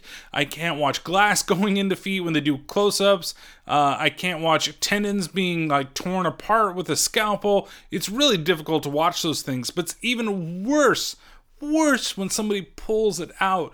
Like, oh, my body, just in the parts, they fucking hurt already. Like, I'm cringing. Body parts are fucking cringing just thinking about it. It's not like in my mind or anything. I mean, it is in my mind, but it's just not my mind thinking about it.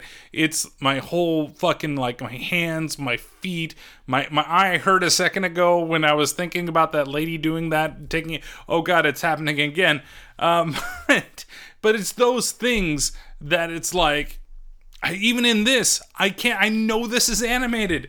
This is not even a real person that's there that's doing it with a practical effect. This is animated, and it still pains me to watch him pull the glass out of his feet. But for some reason, the blood is what makes them go away. So since we know that the kids were the ones that were trying to attack him because of one of the voices and the blood and everything like that, when we cut over and we see one of the nurses looking at all the different screens that are monitoring the different hospital rooms, his room is completely like fuzzy. I was about to say furry, but that's not true, though there probably were furries inside of that room. We're not going to go there. We'll forget that for the time being. But it's all fuzzy, and then when he smacks against it, he sees that, well, he says, oh, the magnetic locks have been broken, and that the doors, something's happened. So he and two security guards go down to the room, and they see Tetsuo. He's standing there in the hallway. The nurse approaches Tetsuo, says, everything's okay, we're just going to relocate you to a different room, it'll be fine. We hear one of the guards say, what the hell happened? How did this happen? And when they go to investigate it, all of a sudden, from a very far distance away, things go black right in the section with them, and we cut back over to Tetsuo, who's holding his head, and the walls are completely black, and a single hand drops down from the ceiling with blood completely like covering the walls, and it's all sticky. Basically, he blew them all up, and it's pretty goddamn disgusting and pretty goddamn satisfying at the same time. I like the fact that unlike some other like really bloody animes at the time, like I'm thinking like Fist of the North Star, when somebody gets punched with one of those fists that they explode and you see everything about them explode up close. It's nice to have this happen from very far away and then it cut close and show the damage of it. Another good one would be Elfen Lied. That first sequence that you see there when she's escaping and she's blowing everybody out, it's very graphic, very in your face. Here, it's very graphic, but it's not in your face until you see the ramifications of what's been done. So he manages to escape, and he's chasing after the other Esper people to basically find out what the hell is going on, and probably also to get some answers on exactly who Akira is. We can then cut over to the Resistance people, and we see that they're walking in the sewers trying to get to wherever the Espers and possibly where Tetsuo is, who's the new subject. Kaneda is still being loud and chatty with everybody. He's still trying to fucking fire on, Kay over here, but she's not really having it and tells him basically to shut up. And at one point he's like, man, the sewer stinks. I gotta talk all the time? What? You don't have a nose? Like, it stinks. I'm just saying that it stinks, which is a true statement, but, you're trying to infiltrate some place, you dumbass. Maybe you could just shut the fuck up for a second and not get caught by the gods. Oh, then they get caught by the guards. Well, there are these really interesting, flying machines that they have. They're like flying motorcycles that are patrolling around there, and they manage to escape the first one by just going off to the sides. And then when they're he gets shoved underwater because everybody's like, get on the sides, get on the sides. He's like, what? What's going on? Huh? Why? Everybody's doing something and you told me to do something, but I don't know what the fuck is going on. How could it possibly? And so he gets shoved under the sewer water, and then he has a dead rat or something floating in front of him, and then they're like, are you okay? He's like, I just had something dead in front of me. And so when he pops up, then all of a sudden here comes the next patrol that spots all of them, and one guy decides that he's going to open fire on it, to which he gets obliterated by the Gatling gun that's on the front of the damn, flying motorcycle thingy.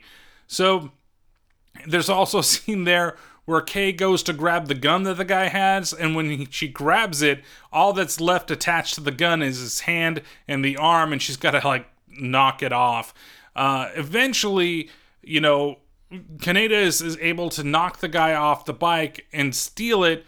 He almost fucking kills Kay and the other people because the gun he can't control, and it does this circle around the top of the sewer, perfectly around her, doesn't get anybody else or anybody, then grabs her, and they fly off down into going towards wherever Tetsuo and the rest of them are, leaving Ryu and the other guys there pretty much dead. Except for we don't really know what happens to him after everything is done.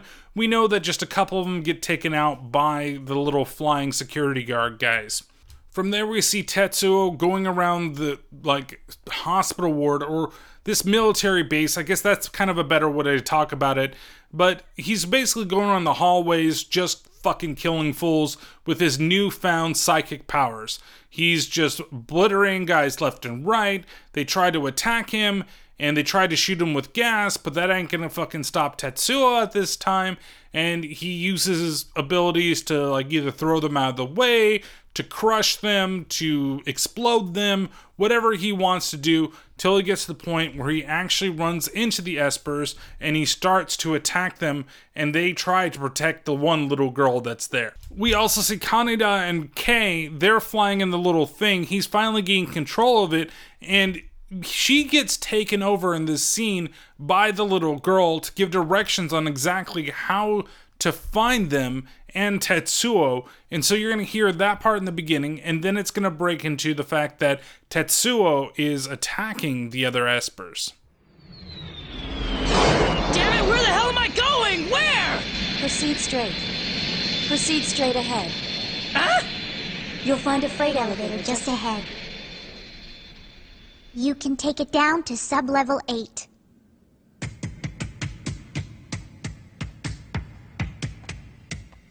That's good. You're all together. You thought you could kill me? I'm through with it. You tried to mess with me, and now I'm gonna kill you. Huh?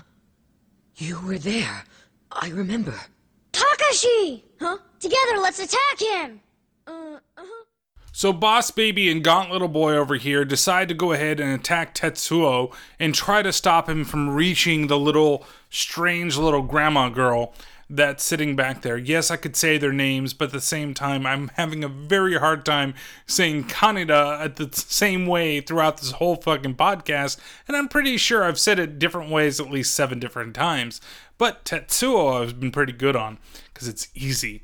But you see them combine together, and there's some like power struggle between the two of them until they finally do give up, and they find out that they're currently equally matched. And then that's when the military breaks through, and Tetsuo attacks them some, but he wants to learn a little more of exactly where Akira is. All of you, that is enough!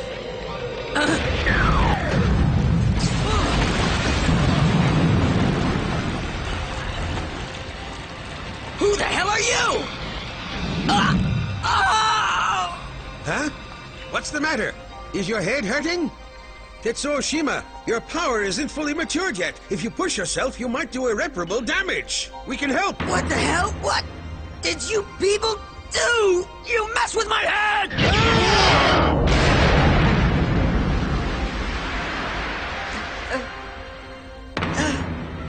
Tetsuo Shima, calm yourself! But he can't control it, sir.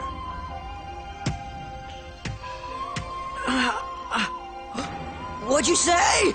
She said that big people like you should never use the power in the way that you are. And bad things will come of it. Mind your own business, will ya? What? More powerful than I am now? He's the one! He's the one who's been invading my head all along! Where is he? Where's this Akira? Tell me now! What? Huh? Kyoko said she'll wake him up. And if you awaken Akira like that, when that happens, no one will be able to stop him at all. To prevent it, we have to stop you. Ridiculous! Akira's already... Where is he? No! Don't! Stay down! So Tetsuo begins to show his powers, and they're increasingly growing, and he starts fighting off the other members of the military there. Meanwhile, we see Kei and Kaneda. They're flying around the hallways. He's able to control that thing really, really well, to the point that he can actually go into an elevator, tell the elevator to go up or down floors, and then exit it without any problem. Like, how the hell did he do that? They didn't get off, they didn't hit the floor, they just got in, and it magically went to where it needed to go, and they got out. Like, are there controls on the little bike thing? Does he have, like, a really long dick? He just whips it out and, smacks the elevator door, and then, boom, they're on the next floor. Is it Kay that should just jump off for a second? Or, it's kind of led to believe, and this is kind of a weird thing, and I'm going to say this right now because they supposedly say it at the end, but I never really get it. But Kay herself is developing some psychic powers, and they do explain in a bit that everybody has the ability to use these powers, right? And it's led to believe that because Kays are starting to grow, that the young grandma girl, she's able to actually use her as a vessel because she has those psychic powers. And that since everybody has a little bit of it in it, it just depends on how they use it. And so somebody like Tetsuo, with his mindset, meaning that because he's been pushed around and he's using it in a way to be like, now I'm all fucking powerful and I'm able to get revenge on the people that did shit to me, that's the wrong way. Rather than using these powers to actually help society and kind of do the right thing, that would be somebody that maybe uses it more responsibly, and maybe that person actually is Kay, but I kind of don't believe it because, she's fighting for the resistance of somebody that's actually trying to fucking help them. So they arrive, and we see Kaneda come in, and he tries to talk Tetsuo into stopping and letting him know that he's here for the rescue. That hurt. Kaneda, what are you doing in here? Tetsuo! You okay? I'm here for the rescue! Hurry up! What are you, stupid? If we don't get out of here, those... There he is! Capture him! You keep away!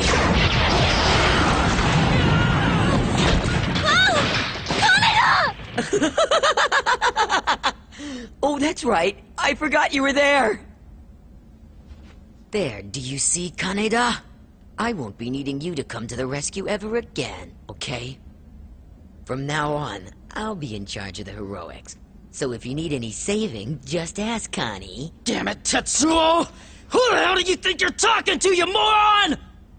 Ha! You don't like what you're hearing, do ya? Makes you angry? So what are you gonna do now? Well, Kaneda, what are you gonna do now?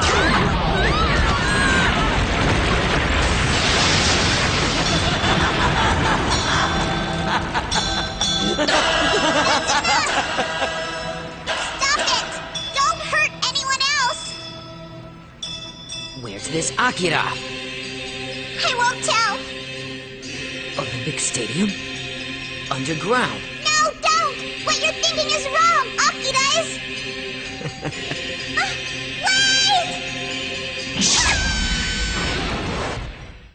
So it's kind of unclear exactly how Tetsuo learns that Akira is buried underneath the Olympic Stadium. Like, he asks where he's at, and then he's like, oh, so that's where, like, now he has the ability to, like, read minds. And I know that they say he's as powerful as Akira was when Akira did what Akira does. Like, when he did it over there in the past, 31 years ago, and the whole lightning thing and the World War III shit, like, they say Tetsuo has the ability to get to that level and be as strong as Akira is. So maybe when you're that strong, you get multiple abilities versus the rest of these guys who all have some ability, but their focus is in different areas. So like the little creepy grandma girl, she's more of like a future predictor, and then she can like telecommunicate between different bodies and stuff like that, because we've already experienced that. Whereas Boss Baby Dude over here,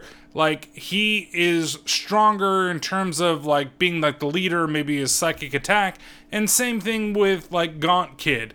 I don't know. They really don't do anything different or special in comparison to what she can do. Like, she's got something completely different.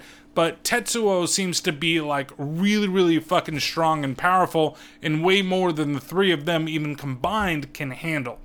So he blasts off, and he actually figures out that he can also fucking teleport.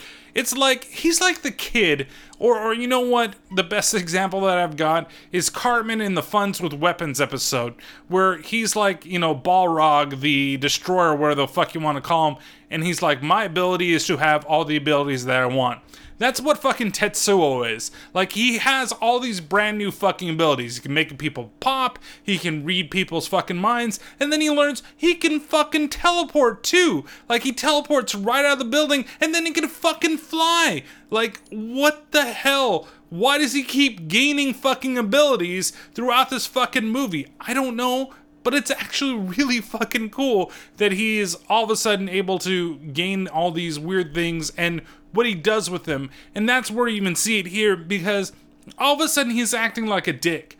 And the way that I kind of see Kaneda to Tetsuo is that he's kind of like the older brother, right? He's always been kind of looking out for him, especially as you learn later on in the film. And I know I'm bringing that a little earlier than maybe you want it to be, but you have to see that relationship between the two of them. And he's like, I'm coming to the rescue because I care about you. And Tetsuo was just like, oh, well, you don't have to worry about it anymore because I'm way more fucking powerful than you. Which is fucking true, but you don't have to be a dick about it. It's like Superman and Batman here, okay? So Superman, you know, let's say that they grew up together, and Batman's got all these badass fucking tricks and money and all this cool stuff, and he's able to, and Superman's coming in and he's just like, huh, well, I don't need you anymore, Batman. Like, I can just, like, beat things up. It doesn't matter. But what he doesn't realize is that kryptonite is his fucking, like, you know, I was about to say kryptonite is his kryptonite, but it's fucking true. But it's a big weakness that he has. And, you know, Batman is there, even though he's a regular guy. He doesn't have those weaknesses. He doesn't have an anti-superhero. You know what his weakness is? Bankruptcy. That's fucking it. If he runs out of fucking money, he can't be fucking Batman anymore. But you know what? He's fucking financial savvy. He's put enough away and enough investments in things to where it just makes mad fucking money for him. and he can develop whatever the fuck weapons he wants, even with alien fucking technology. That's why Batman's better than Superman. He doesn't have any real fucking weaknesses, other than being a human, possibly stabbed, shot, run through like a paper shredder, you know, put in the graveyard shift where there's a fucking monster that's gonna eat his fucking face, stuff like that. But Batman's also fucking smart and won't do that. He's beaten Superman plenty of times, and all it took was fucking Martha to make sure that they'd always be friends forever. Maybe that's what Kaneda and Tetsuo need. They need a Martha moment. They just need that, like, what was the name of your first dog from your cousin in the 3rd grade? Oh, it was Martha. Great. Me too. And now they're friends for life, and he will no longer be a dick to poor Kaneda. But right now, he's a fucking dick to Kaneda, okay? So he goes off and leaving everybody to wonder where exactly he's gone, and that's where the little grandma girl, she pipes up and she explains what exactly Tetsuo is planning on doing. How could this have happened? Damn it, where are my men at? He's developed so much power in such a short time, it's unbelievable. Find him! Start searching for Tetsuo! Kaneda, quick! Come on, get up! Move it! Somebody help me with this rock here. Clear the rubble! Tetsuo went to where Akira is. What? That's good. You're all safe. He's heading for the facility below the Olympic construction site. He went there. How do you find out about it? Damn it! You're saying that he's managed to escape? All right, then we'll follow him. You men, look alive there. Move those bodies. Get this place in order. Prepare for pursuit. He's heading west toward the stadium. Come on, move! I want additional checkpoints on all outbound streets. It was you. So that's when Kay realizes that the creepy grandma lady was talking through her. And that's also when they get put into the military prison for the time being, because Kaneda is knocked the fuck out with the whole explosion and all the rubble and everything that he got thrown away because of the psychic powers that Tetsuo has.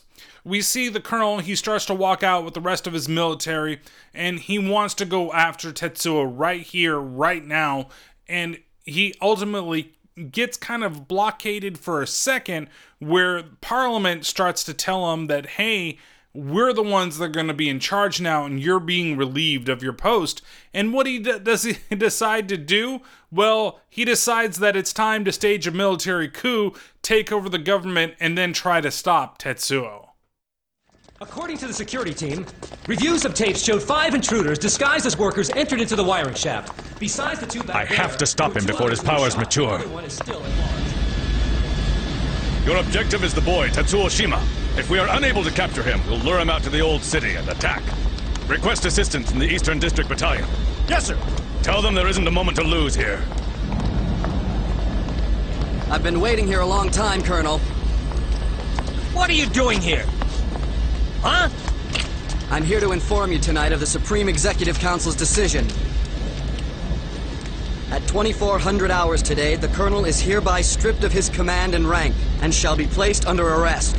What the hell? Kindly accompany us now. You really expect me to hand Neo Tokyo over to those fools at a time like this?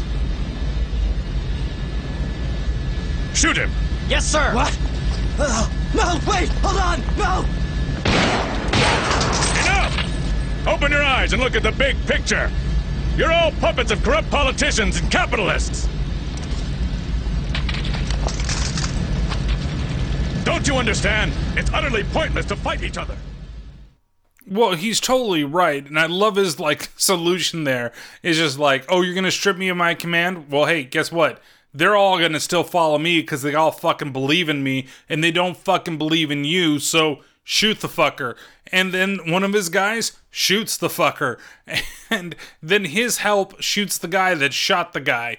It's kind of messed up that you're probably going to get one of your own soldiers killed, but at the same time, it shows the power that he actually has and the belief in him that everybody has, where he's able to just do that, and the guy's just like, okay, boom, and shoots the guy. It's fucking nuts. But he's totally right, and he says, look at what we're doing. We shouldn't be fighting amongst each other. There's a fucking threat out there, and this is when you're gonna fucking do it? And he doesn't know at the same time that it's been orchestrated in this way.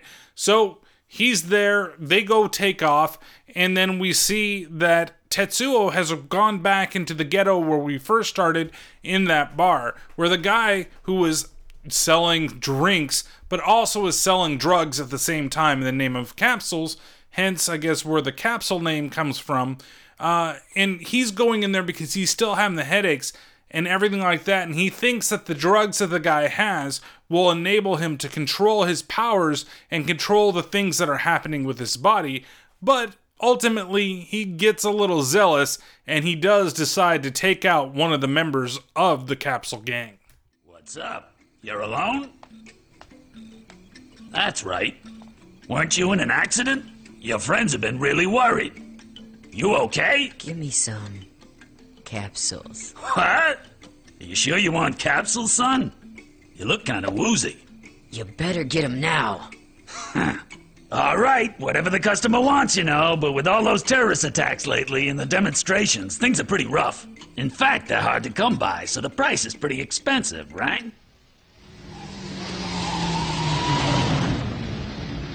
Tetsuo's run off somewhere. Kaneda's disappeared. Damn, I guess the team is finished. And the checkpoints are so strict these days. Even the clowns are laying low. What the hell happened? Oh. Look at... He's dead! What? Who's that? Huh?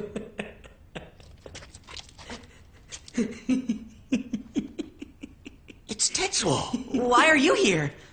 You did this, didn't you? Look who's here. Wanna pop one?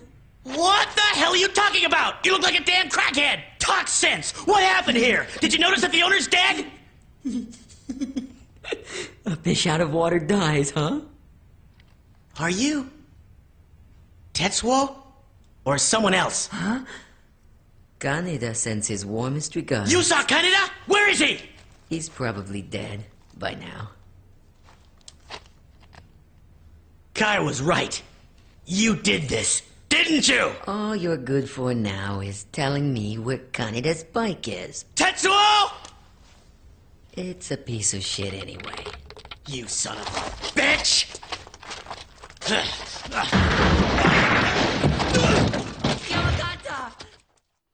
So you get this really creepy laugh out of Tetsuo once he's killed Yamagata.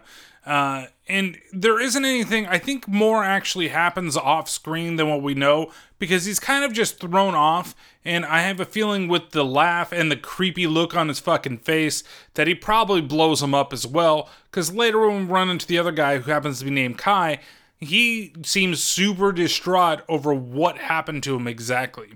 We also know that in that scene that he didn't also kill Yamagata, but he also killed the bar owner himself after he got whatever he got from him. From there, we cut over and we see that Kai and Kaneda are inside of the cell, and they begin talking about exactly what Akira is, and then she does get taken over once again by creepy grandma girl, and they manage to escape from the cell because of it. So is he off to find Akira? Yes, that's what that girl was saying. Now the army, Ryo, and yourself are all trying at once to find this Akira guy. And that's also why you're chasing after Tetsuo. It must have to do with the powers he's got. What the hell is this Akira thing, huh? I asked Ryu one time. He told me that Akira is ultimate energy. Ultimate energy? Humans do all kinds of things during their lifetime, right? Discovering things, building things like houses, high-speed trains, motorcycles, bridges and cities, rockets. So where do you suppose all that knowledge and energy comes from? Humans were once like monkeys, right? And before that, like reptiles and fish. And even before that, plankton and amoebas. Even little creatures like those have incredible amounts of energy inside them. Oh, yes, sir. Oh, it's in the genes, right? And even before that, maybe there was genetic material in the air and water. Even in the particles of dust in space. And if that's the truth, then what sort of memories are hidden within them? The beginning of the universe, or maybe even before that. What's with all the crazy talk? Are you sure you're okay? Listen to ya. Or did you get bonked on the head back there? And what if everyone shares those ancient memories? What if there were some mistakes in the progression? Then something goes wrong, like an amoeba is suddenly given the higher powers that a human has. Akira is an amoeba then? Amoebas don't build their own houses and bridges, do they? They just devour all the food they can find around them. Is that what Tetsuo's doing? Are you saying he has that kind of energy? Long ago, there were people who tried to gain control of that power. That is all at the government's request. But they failed in their attempt, and it triggered the fall of Tokyo. And that power is something that is totally beyond our... The door's unlocked. So they use this opportunity after learning a little bit more about what Akira is, and he's not necessarily a god, but again, he's another form of, I guess, human evolution, and there's a lot of this when it comes to anime itself, and it's not just because of, like, religious reasons or whatever it is, but there seems to be, like, a focus. The best way I can kind of guess, think about it, not necessarily guess about it, but think about it is like DC versus Marvel, right? Marvel, it seems like these people, yeah, they're mutants or whatever they are, and they're, it is a different form, like, they're everyday people, and they're not necessarily like an evolution. Some of them believe that they are, but not everybody necessarily does, right? It's something that they are just kind of like everyday people with extraordinary abilities. Where it seems sometimes, at least what I get out of some of the DC stuff, these people are like metahumans or whatever you want to call them, but they are, and I know there's probably people that are going to yell at me or whatever it is, but that's fine. But they are a higher class or an evolution of the human being, right? At least that's the way it seems like they're presented. There are magical beings and there are space beings and there's all other things, but if we look at like the core people, a lot of them, with Batman aside, they're like an evolution of humanity or an evolution of the species rather than just being a regular guy that somehow has this or just want to be seen like regular people that has a capability here. And that's kind of where I see a lot of things in anime, and there's a lot of talk about it, and especially when you play like JRPGs, for example, there is a lot of talk about that. I'm going to be greater than God, or I'm the next stage in human evolution when it comes to the bad guys, right? But it does it a lot in terms of other series in there too. One of my favorite ones that kind of goes through this is Neon Genesis Evangelion, if we want to use an anime as an example, where you have these people that they're trying to get the Human Instrumentality Project, and if I said that wrong, I'm sorry, but the reason they're trying to do that is to evolve to the next stage of whatever human or life is going to be, and the angels that constantly attack and try to get it merged with Adam, or Lilith, I always forget which one is coming off the dome, but they're the ones that could cause the whole thing to do the next stage of human evolution. And so it's the same that we have kind of going on here, except for the people that everybody has this ability in them. So it's not necessarily the like advanced humans. Everybody can evolve, but everybody can evolve either at different times or they can evolve differently.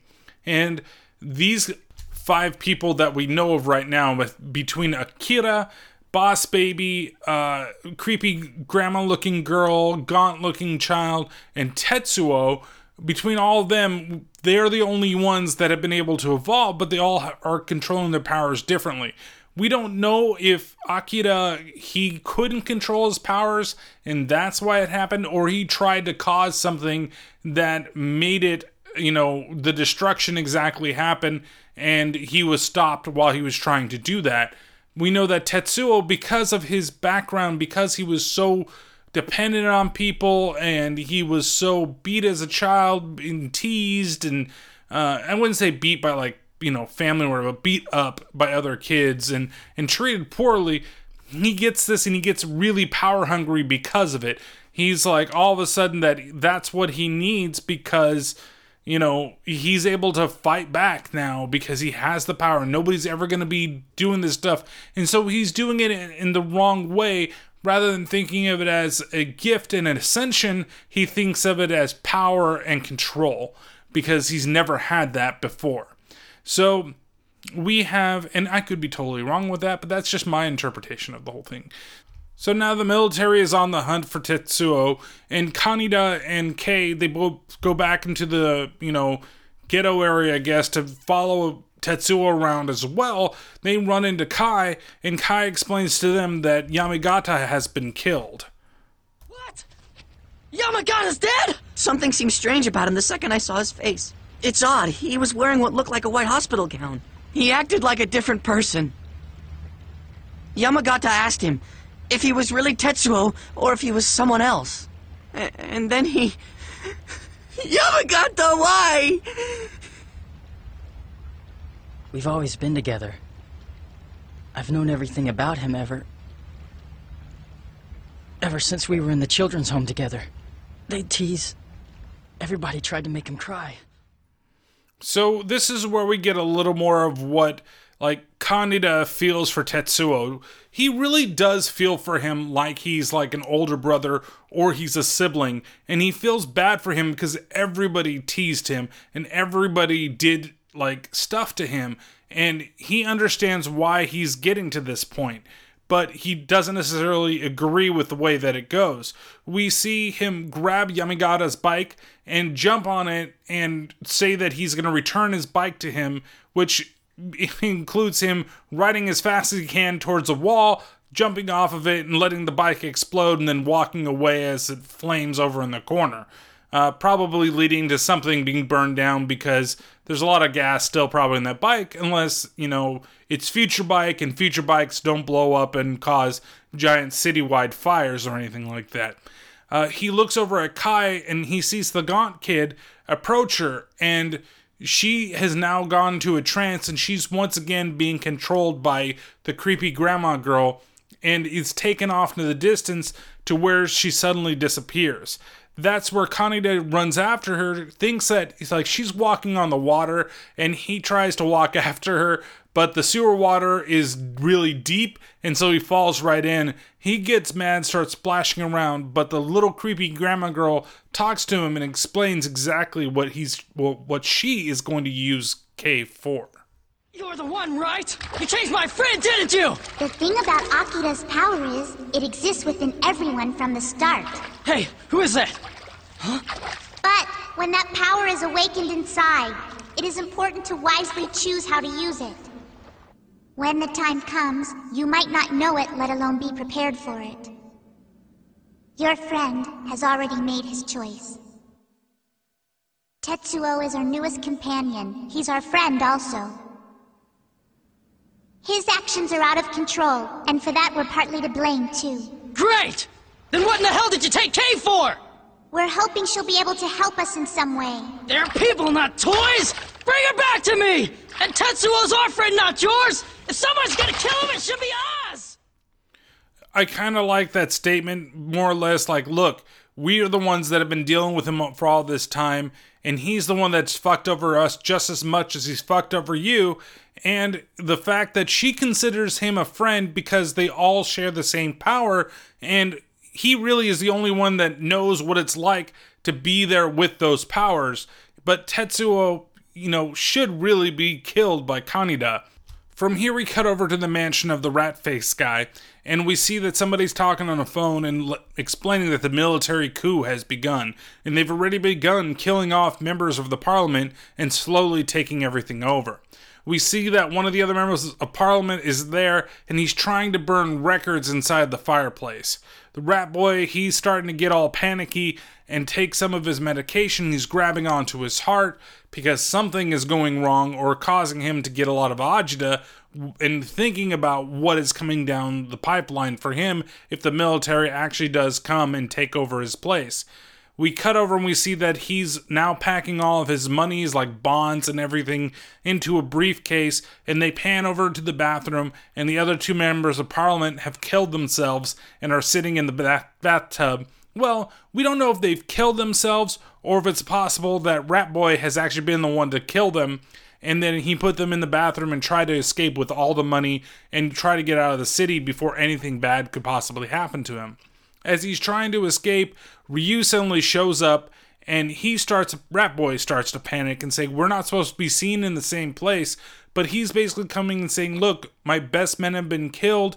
We couldn't do what you needed to do. I need your help. I need to either, maybe he needs to get away too, or what should we do? You're the one in charge. But it seems like Rat Boy's been trying to play both sides because he's more worried about keeping his money and getting out alive than helping out Ryu and actually doing anything for the resistance.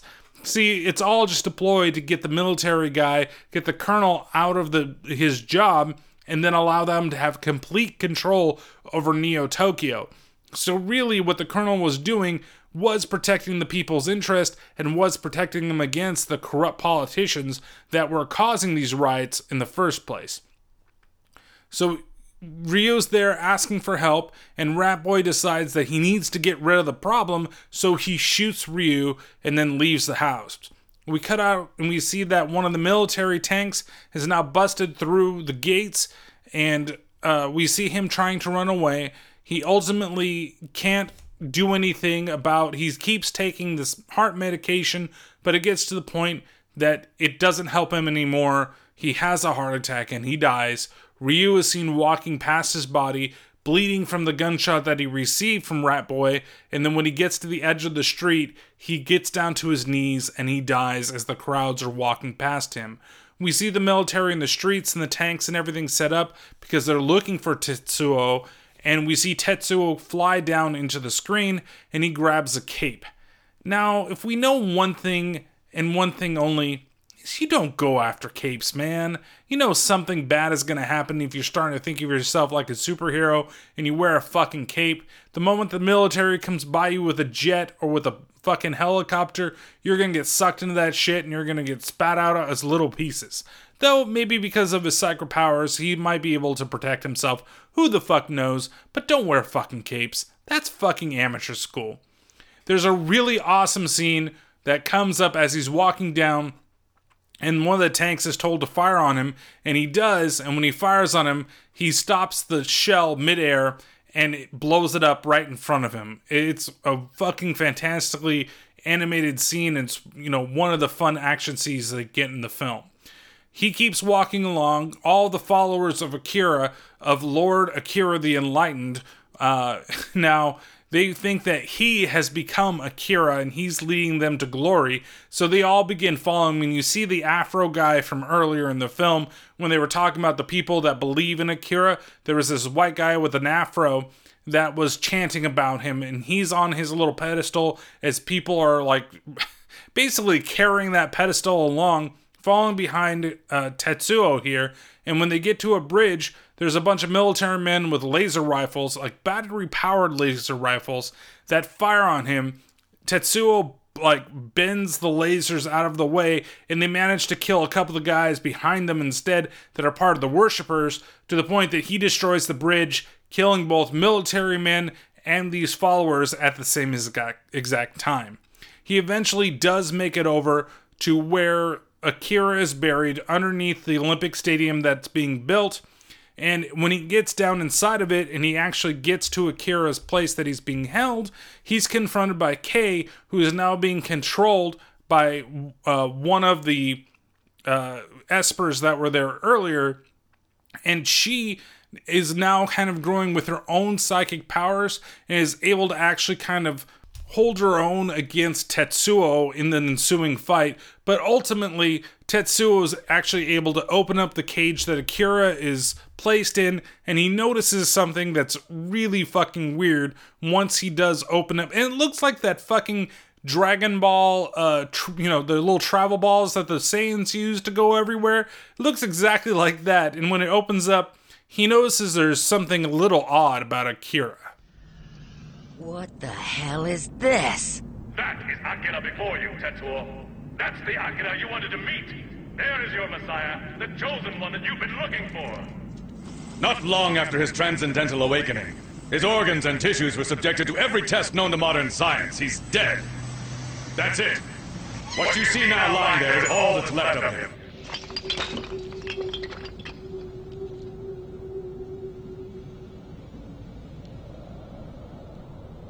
And all of the scientists back then were unable to solve the mystery. So they decided to entrust all of their collected data and test samples to future generations by preserving them in frozen capsules and locking them away. Soul. We will use Soul. Huh? Akira has been dead all this time, and now you know the truth. Well, are you satisfied now, Tetsuo?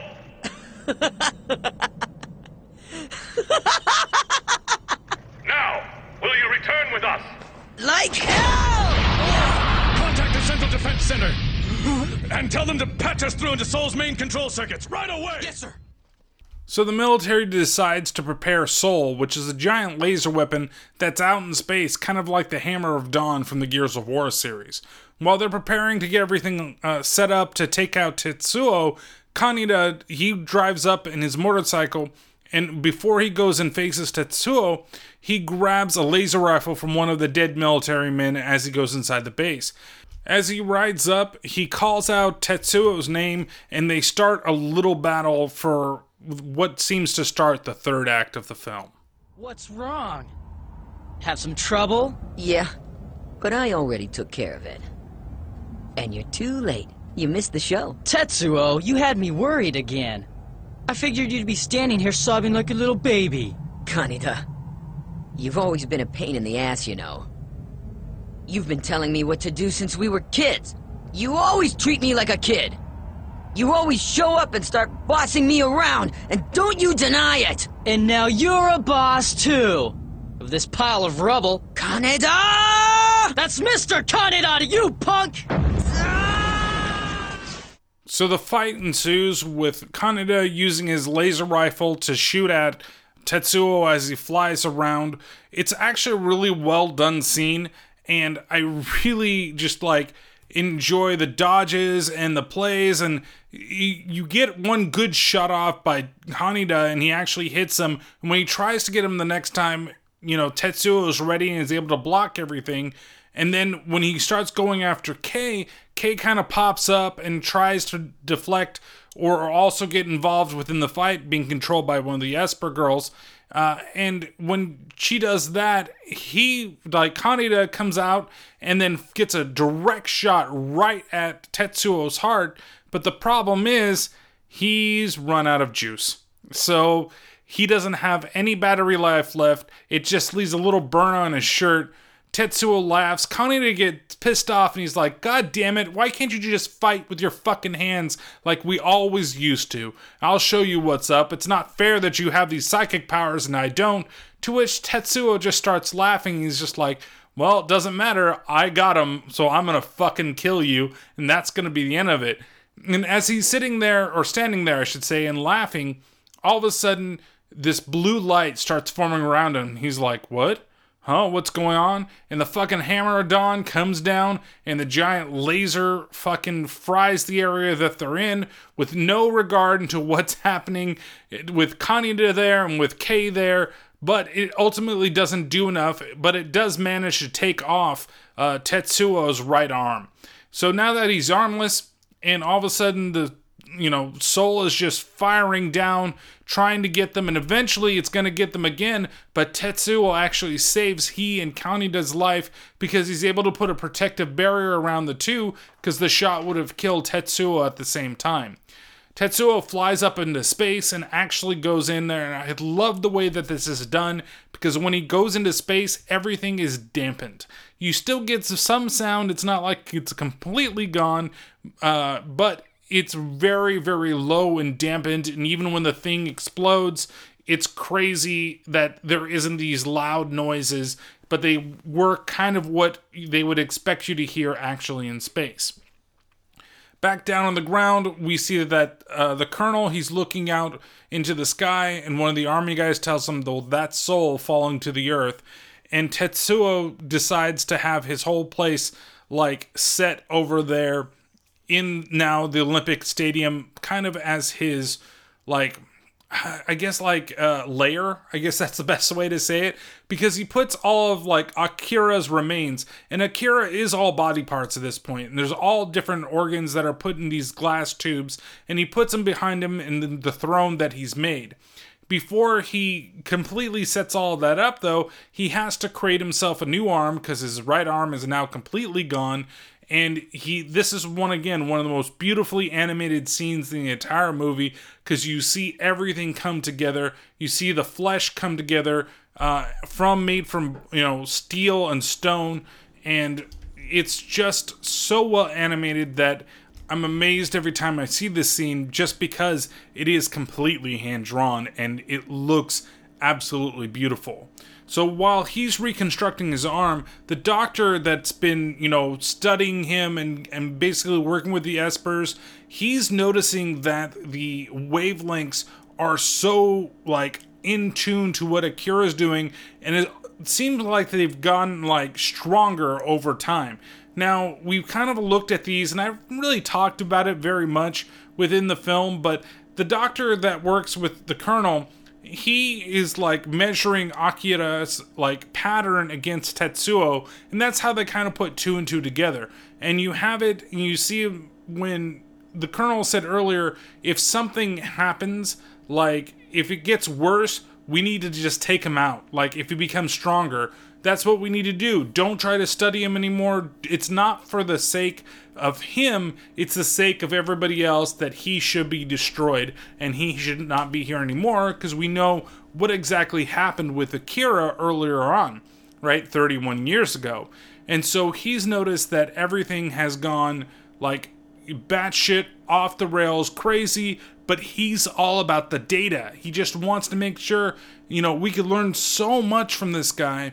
And that's when the Colonel approaches the doctor once again after failing with the soul cannon that was up there, that, what the fuck are you doing? I told you to do something.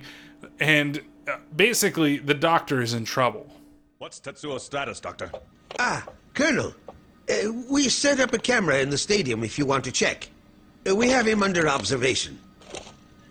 Colonel, you must take a look at this data. It's phenomenal.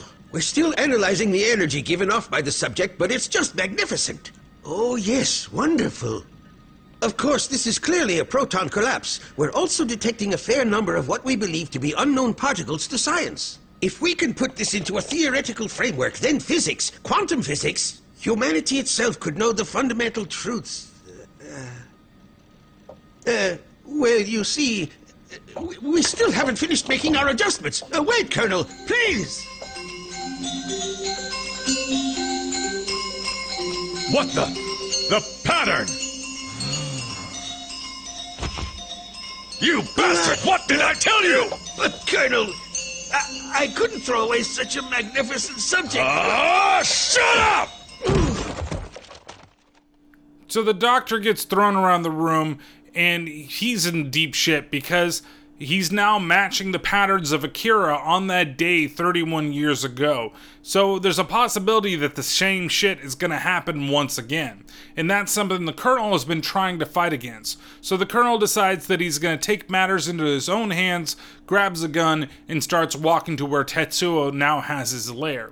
Now, at the same time, Kaori has, somehow seen him on the news. When he was on the bridge back there and he was fighting against the other military men, she recognized him and she started following him. I don't know how she knew exactly where he was, or if the military shut down the media, where the media tried to fly it around and show what was going on, but they got shut down by the military because of the coup and the fact that they don't want anybody going anywhere near where Tetsuo is going to be. But somehow Kaori, she's managed to get over into the area.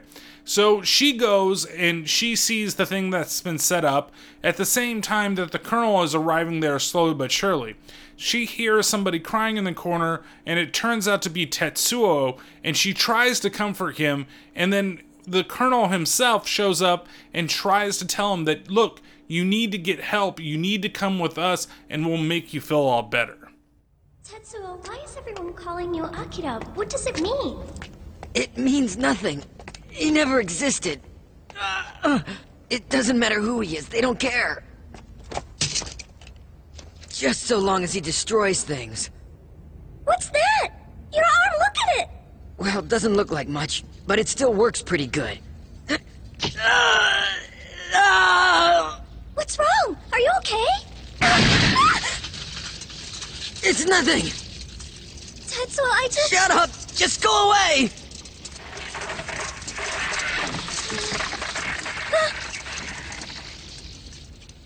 Medicine.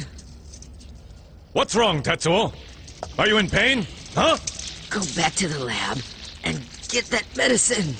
Doctor, did you hear that? I did, Colonel. Well, any signs of it? Well, I can't be entirely certain here, but it seems that the power which had been held back by the drugs is breaking free. He may not be able to control the power that has awakened so suddenly. He's in an extremely critical condition. Come back to the lab and receive proper treatment. If you don't, you may die. You want me to enroll in your kindergarten and live happily ever after, huh? Be quiet and do what you're told? Take your medicine every day and then end up all shriveled like those kids? So he starts becoming like, his arm, it becomes uncontrollable, right? It starts becoming this weird mix of flesh and metal because of the things that he's assimilated to become his new arm. It also shows all the metal parts that now have been assimilated as a part of him start reaching out over like the throne that he's sitting on, and all the metal, like the circuitry, starts going into the stone that's there. Again, it looks really, really awesome, especially when all the flesh and everything kind of pop up, and that's what really freaks out Kaori. And he's able to bring it back at that point and kind of control it, but as the doctor said, he's probably not going to be able to control it anytime soon, because the psychic powers are just starting to awaken in him. They're very strong, and he's using them in the wrong way. If he was actually taught how to use them, he might have been able to control it, still be as powerful as he is, but the power has gotten to his head because he wanted to get revenge on everybody and find out who this Akira is, who's going to possibly make him an even stronger person than what he is right now. And so, since he can't control these things, he's starting to lash out at everybody, which includes the colonel here as well as Kaori. And that's when, there's a shot from far away, and we see that Kaneda has saved the colonel from being attacked because he's powered up the rifle that he had and the batteries he had with Kai's bike, not his. And when he goes in to attack, he gets the first shot off, but he's not able to get any more. And then all of a sudden, we see that Tetsuo can no longer control his powers, and he starts becoming this really grotesque figure. And this is the other thing that a lot of people pretty much remember, and was parodied really well on South Park. Wow, 2 South Park references in like 1 episode. But there is one where the Trapper Keeper from the future comes and starts becomes the blood and starts assimilating everything into it, and it looks like the Akira thing that's going on, but it's a mixture of a bunch of different things. But there is one scene in this that matches the scene in the movie that happened there, but that one involved Rosie O'Donnell, and this one involves Kaori instead. So he starts turning into this giant blob of a thing, and we see that the other Espers have also arrived. Notice that he's no longer in control of what's going on, and they decide to go over to where Akira is and begin praying. That's when the uncontrollable body gore, as well as transformation from what he was to this weird baby figure of weird things of flesh and fingers. Like you see, he reaches out with a hand, and each of those hands have a toe or a finger that comes off of them. It's beautifully disgusting. Again, this is one of those things. This is what almost everybody else remembers about this film, if they've seen this film, is this scene in particular, when he transforms into this weird, grotesque figure. And so he starts grabbing everybody. Kaneda tries to fight back, but he does manage to grab both Kaori, and he sucks in Kaneda, and that's where he does something really unspeakable to poor Kaori. Kaori! Kaori! Kaori! Tetsuo! Are you there? Kaori! Kaori's gonna die! What? What did you say? My body's not doing what I tell it to. My power's acting on its own. Kaori! Ah! Kaori's dying.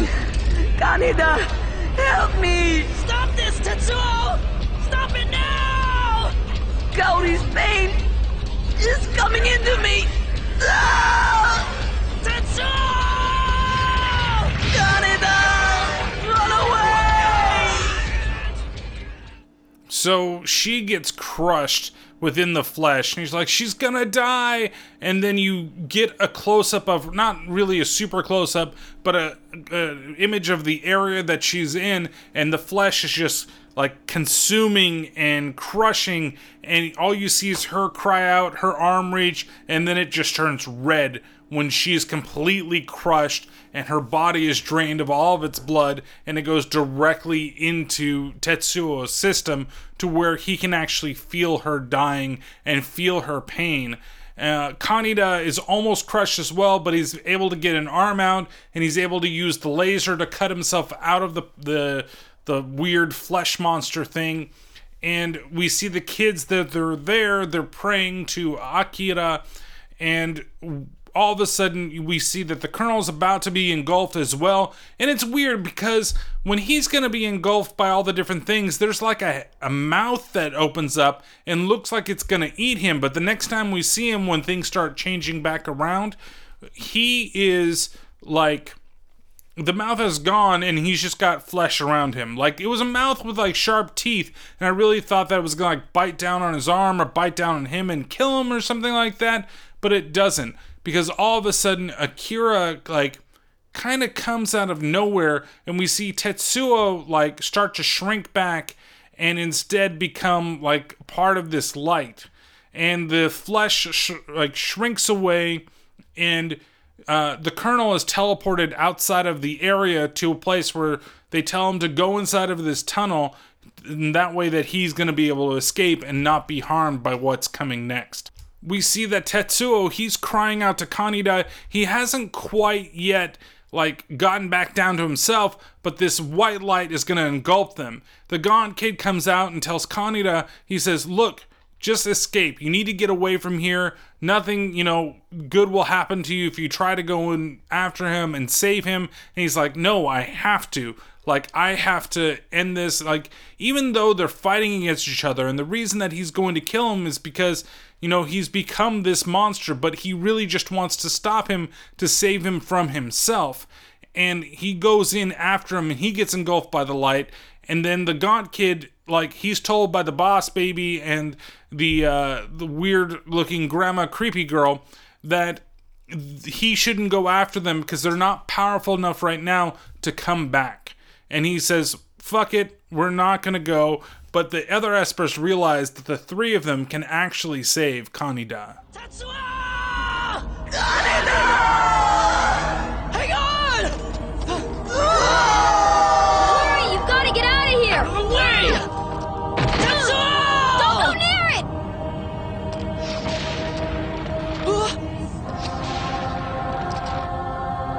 No, don't! Wait, Takashi! Huh? If you went in now, you'd be trapped along with him.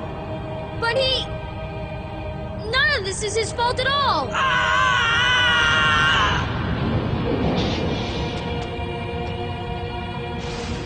Takashi! Takashi!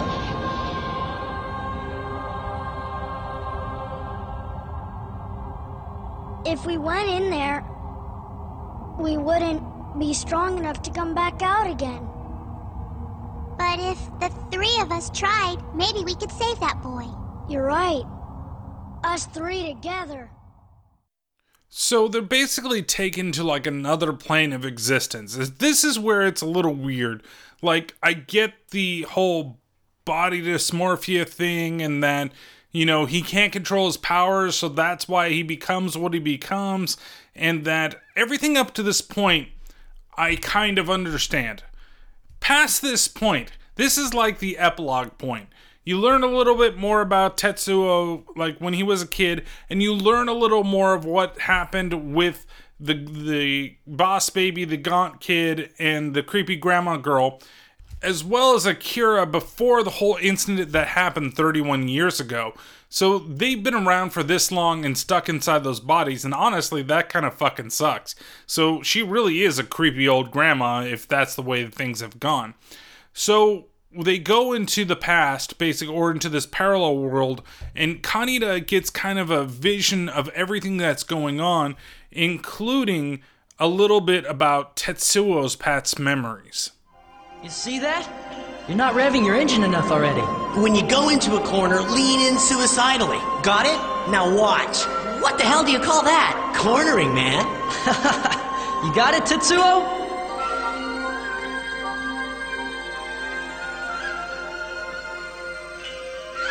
Hey, look! They brought another kid! Is he a transfer student? His mom and dad left him. You can see it in his face. Are these all of your dreams and memories, Tetsuo?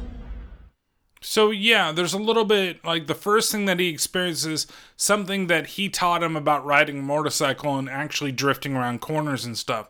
These are all the things that are inside of his mind and what he actually cherishes onto, and a lot of it happens to be the time with him and Kaneda, which is weird again why he thinks about it that way, and it's possibly just the power that's kind of overwhelming him and making him kind of drunk on revenge of what he can do, because all of a sudden he's captured, now he's got psychic powers, and everybody wants to do stuff to him without actually telling him what the hell is going on, and they never really do explain things until he goes after the kids who tried to kill him at one point. And, like, instead of them coming through and being like, look, this is what you got, this is the problem. And I know that he blames the Gaunt kid for basically causing this, because if it wasn't for that accident, then Tetsuo's powers would have probably never awakened in the first place. But you gotta admit that he should be able to just, I don't know, deal with it. But he's had kind of a fucked up childhood, from what we can understand. Kaneda, though, he continues to see other visions, and one of the things that he sees is actually what happens to the kids before the whole incident that kind of started World War III. Or it was Akira's first awakening, I guess, is probably the better way to think about that. He sees the different experiments that they went through. He sees where they're just like a regular classroom to be actually put to sleep, to be looked at and opened up and decide if they were weird creatures or they were actually human beings, to the point that they had all their little psychic games, to the point that one of the kids, and I don't know if it was like the boss baby or it was Akira, it's one of those two, actually blows up a TV, and everybody seems like they're like not cool with what's going on right now, and then when that happens, everybody kind of cheers up. And that leads Kaneda to believe that whether or not what he's seeing is actually Akira. Is this Akira?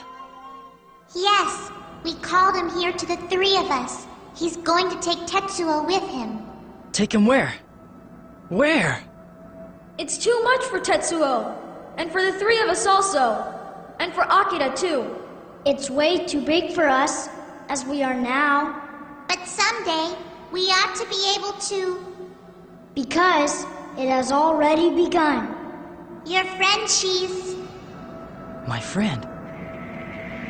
Kay! It's Kay you're talking about! So that's where we kind of get the inkling right there that Kay actually has some type of psychic abilities, and is the reason why a couple of times we've heard her call out his name and is able to reach him inside of this world.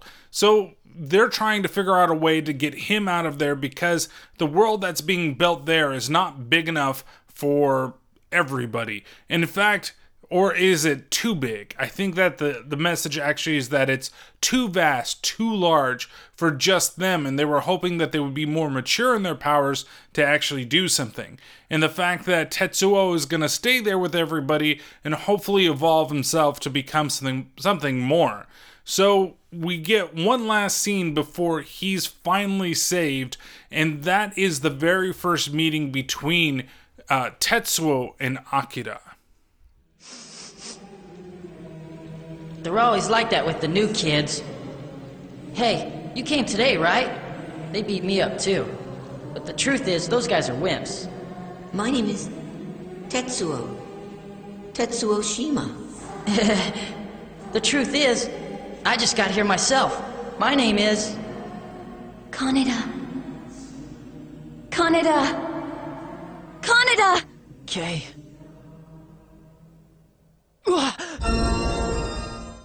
And we see that Kaneda, he's basically on the outskirts of the city now, and we see the giant white light, and it starts to expand a little bit, but then it starts to contract back in on itself, and starts getting smaller and smaller. And we see the doctor from before, and he's looking at all of his data, and he just can't believe what he's seeing. He looks down, and everything as it's getting smaller, he looks and he says, is this the birth of the universe? So basically, they're creating a whole new world for them. And we see that the doctor, he gets smushed. Man, all these people getting smushed now for some reason. But he gets smushed within his, vehicle that's out there, that little mobile lab that they've got.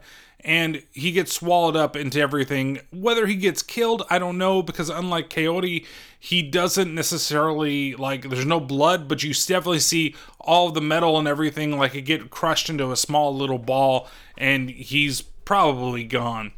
Everything collapses down really, really small and falls directly into Kaneda's hands, therefore creating another parallel universe and disappearing all entirely, leaving the city of Neo-Tokyo now in a complete mess and completely destroyed.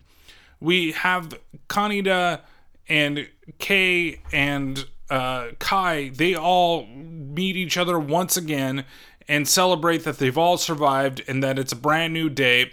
We see the Colonel come out of the tunnel, and he sees the sunset raising over now destroyed Neo-Tokyo, and the film itself ends with a little message from the Espers and Tetsuo, who I'll explain what happens based upon what he says at the ending here. Tetsuo. Kaneda, what is it? Thank you. Huh? You called me, didn't you? And I heard you. Kaneda! Oh my! Where's Tetsuo? He just left. Those kids did too. Akira also. Kaneda, back then... Or did you just... What? Kaneda! You're alive! I thought you were in there. I thought you were in there for sure. Tetsuo! What happened to Tetsuo? Is he dead? I'm not sure. Something... Oh.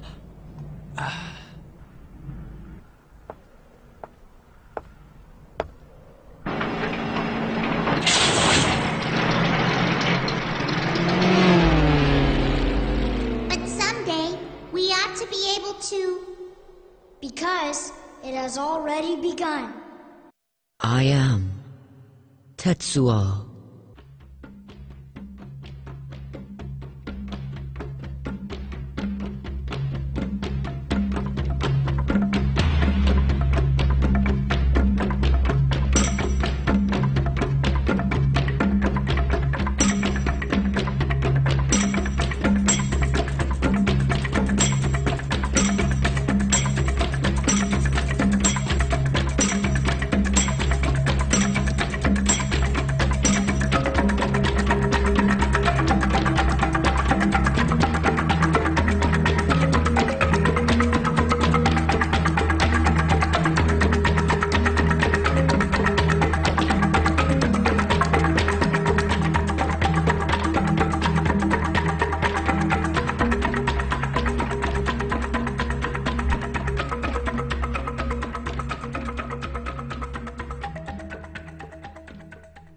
And that was Akira. So at the end, he says, I am Tetsuo. And he's very calm and he's very reserved. And now the general thought process in it, and it's kind of based upon what you see at the end, too. You see that when that part pops up, and I did shorten some of the silence because it was really long in between everybody speaking. So it seems like it's a little rushed. That's why. But they're all there and they're all saying something, and then when he finally does speak, he's really calm. And the interpretation that a lot of people have is that he's finally become in control of his powers, and he starts the Big Bang for that universe, therefore becoming kind of like a godlike figure to the other parallel dimension. And maybe what they're thinking is that, someday we'll be able to actually populate this dimension and make it our own. but it's a little ambiguous. I mean, if that's the way that it is, or they say that, it's already in motion, then that's kind of what's going on at that moment. So it's left ambiguous, a little into interpretation, but I think what some of the things I read out there is probably based on like what they're trying to represent from the manga to this. It may not be, it could be totally different. Like I said, I've never read the Akira manga, and that if I remember correctly, the ending of the manga wasn't finished by the time the movie was. So what you have in the movie is quite possibly a lot different than what you're actually getting here. It's definitely going to be more involved than it was in the original film, but it's still something that's very open-ended. And I still get a little confused, and some of the stuff that, like reading things and kind of talking through things, I have a better grasp of what it is, but just watching it and not really delving into it, it's hard to be like, well, what the fuck happened there? Like, everything kind of made sense, and then all of a sudden you got crazy fucking milk bears and, people exploding and psychic battles like it's fucking Scanners or something like that. And it's fun and it's entertaining. It's just, where the fuck is this going? Until you get this really weird ending where he becomes a giant blob fucking monster flesh man baby thing, and then all of a sudden he's gone. We're in this weird trippy like epilogue I meant to say, where it's showing the creation of another universe. I would have never really gotten that. It's what I've had to go out there and read and make an interpretation from. I don't know. Like, this always confused me when I was young, and it still confused me up until I really did a little more research to trying to see exactly what might have happened at the end. And you know what? I could be totally wrong. This could be something totally different, or it could be exactly what I'm talking about, based upon somebody, say, reading the script or doing something like that. So, this film is a highly entertaining film.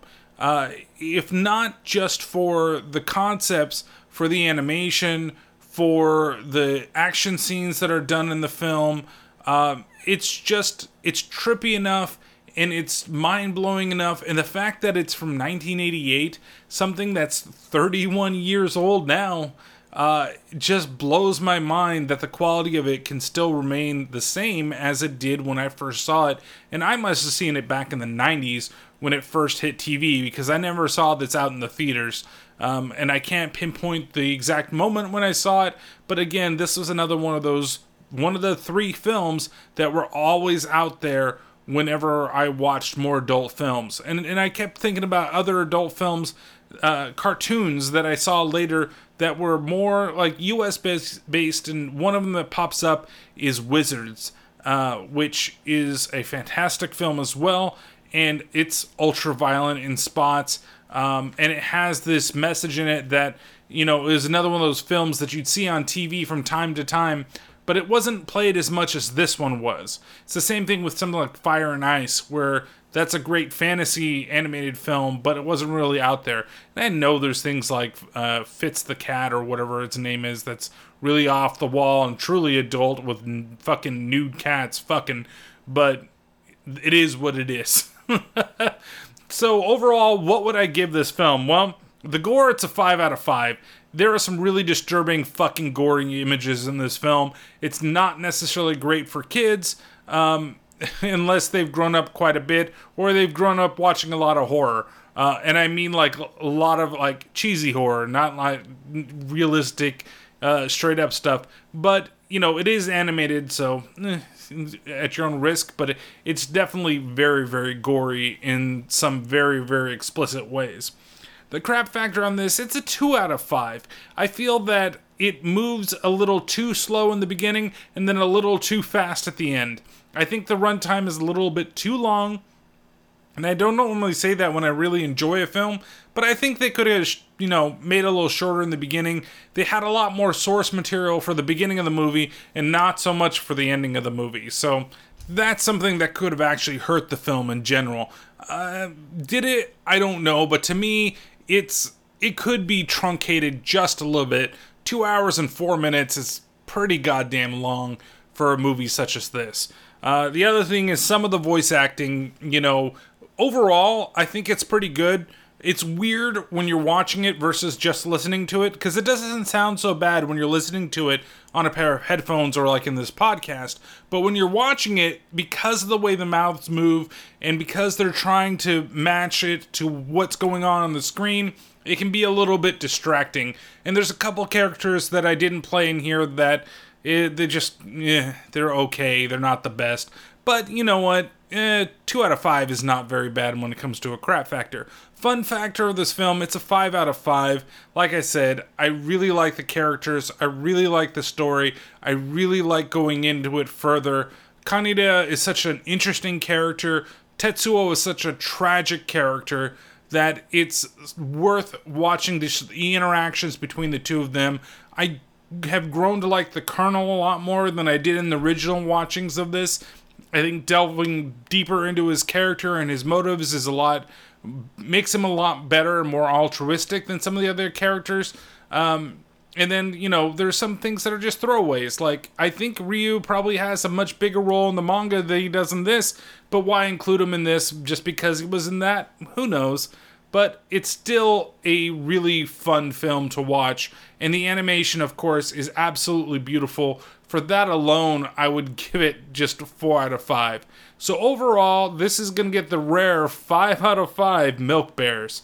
So it's something that I love, and I really went back and I thought, I don't know if I can actually give it such a high rating. Maybe it's not what I remember. Maybe if I delve more into it, it's going to be harder to review. And honestly, this was a very hard film to review. I didn't know how I was going to go through it, how the audio would work, the fact that I had technical problems with fucking Hulu and getting the audio from that, and I was able to find a secondary source. It was something that when I was watching it, I wasn't writing notes because I was so engrossed in watching the film. And I just realized, I know that it had a big impact, and I didn't realize how big of an impact it had on me when I was a kid. And I know that you guys probably were thinking, in the beginning, you're just gonna give it a 5 out of 5 because you're already fucking gushing on it. It's rare that I do this, and I really save it for the films that still affect me today as they affected me before, or if it's something that's new that's come out that's super has really affected me and it turned out to be just a beautiful film, it'll get that rating. It's rare that you do, but this film does. It truly does. And it's not just a nostalgic glass eye that I've got watching over this film because, I have to bring that out every once in a while, but it is definitely because it is a high piece of cinematic excellence, and I think everybody needs to see this film at least once. Even if you don't like anime, just watch it. Just please, do me a favor and watch this film. And I'm pretty sure whether or not you like anime, I believe that you will enjoy this film. If you don't and you can't bring yourself to do it, there was a video that was posted on my Facebook page as well as the Twitter that kind of explains the importance of Akira and the history of Akira. It's about a 27-minute watch. Watch it, because then you'll get a better understanding of where I'm also coming from this film and what I really enjoyed. And the guy really went in depth in things that I had no idea about, and he does such an excellent job in just bringing that to life. So I'll put it in the comments, not the comments, but the notes of the show as well. I'll put a link directly to the YouTube video, so you guys should all check that thing out. And I remember watching that one when it first came out, and it had something like 10,000 views, and now it's got 1 point something million or something, I don't know. It's something ridiculous, but it's such a wonderful video at the same time. So with that being said, and me gushing over Akira and really enjoying doing this, we're going to move away from anime, and I said that I'd do some films that are more recent. And I'm going to do one that is going to be a special episode, and I've got to figure out some time to record it, but that's not going to be the next episode, because we're going to have a special guest for that one, and it's more of a short film, let's say, that involves, officers of some bony nature that we're going to talk about with one of the stars of the film.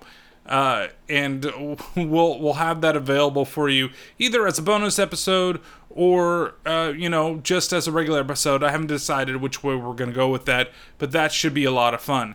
But for the next film, there's a film I've been wanting to see for quite some time, and I was finally able to find it. It seems like it's starting to gain a little bit of popularity, and whether you've seen it or not, this might be fun for everybody.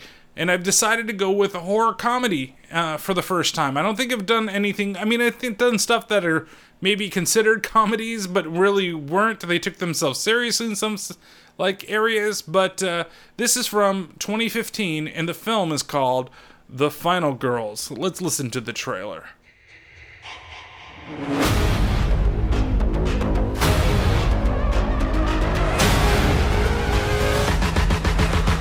Camp Bloodbath is the granddaddy of all campsite slasher films. Max's mom plays Nancy, this shy girl next door. Nice legs. What time they open? It's cool you get to remember your mom this way. At least I get to see her on the anniversary of her death, even if she is being chased by a psycho.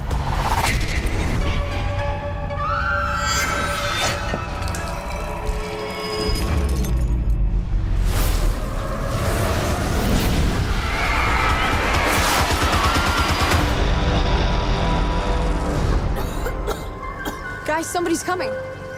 Hey, do you guys know the way to Camp Bluefinch? Tina! So, we're in the movie. Oh, hi. What's your name? Max. Best summer ever! Anyone want to help me pick some strawberries? Nope, but I'll give you a hand with those melons. Talking about her boobs. The writing is so bad. What is that noise? It's Billy. He's coming. Everyone who has sex in this movie dies. It's awesome. No sex.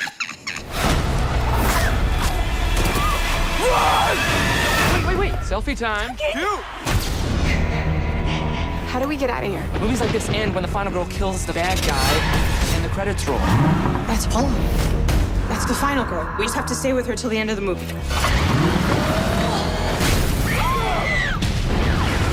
Oops. I want to know where they keep the hardware. I want chainsaws and big-ass knives, and I want them now. Guys? What's happening?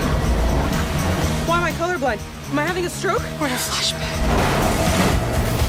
I wonder if all this blood is just corn syrup, like these characters are walking around with just corn syrup in their veins. Oh, no. Oh, God, that's blood. I know in the movie you're supposed to die, but that doesn't mean you have to, right? What do we do now? We fight.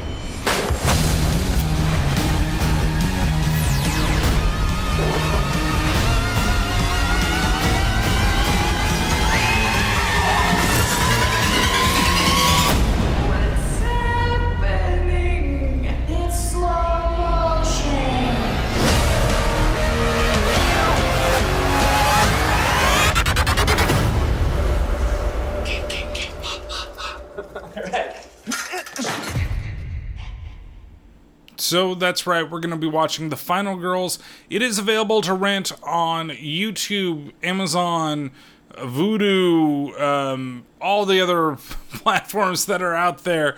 It's $2.99 on most places. I think it's going to be worth the rental. I really wanted to see it. It stars Terra Farmiga, or Tessa, or however you say her first name. Most notable from American Horror Story, and she was most recently in The Nun. Then you got Milan Ackerman, Alexander Ludwig, Nina Dobrev, Elia Shawkat, I probably said that totally wrong, Thomas Middleditch, who I love, who's also from Silicon Valley, but he does great improv, and then Adam Devine, if you've ever seen Workaholics, or I think that acapella sing Pitch Perfect, I think those movies he's in as well. So I realize that this episode has gone on for almost 3 hours. Oh my god, I'm so sorry. I didn't realize it was going to be that long, but I hope you guys really enjoyed it. And as always, the podcast that you guys should be checking out, if you haven't already, I'm pretty sure a lot of people have. I'm going to plug this week, or this episode, the Angry Dad podcast, because he dropped over some Angry Dad swag, which I really appreciate. He got some stickers, got a nice t-shirt that has fuck on the back of it. Which is great. I don't think I have any t-shirts with swear words on them, and now I do. So that's going to be the next family function t-shirt. Let's go there.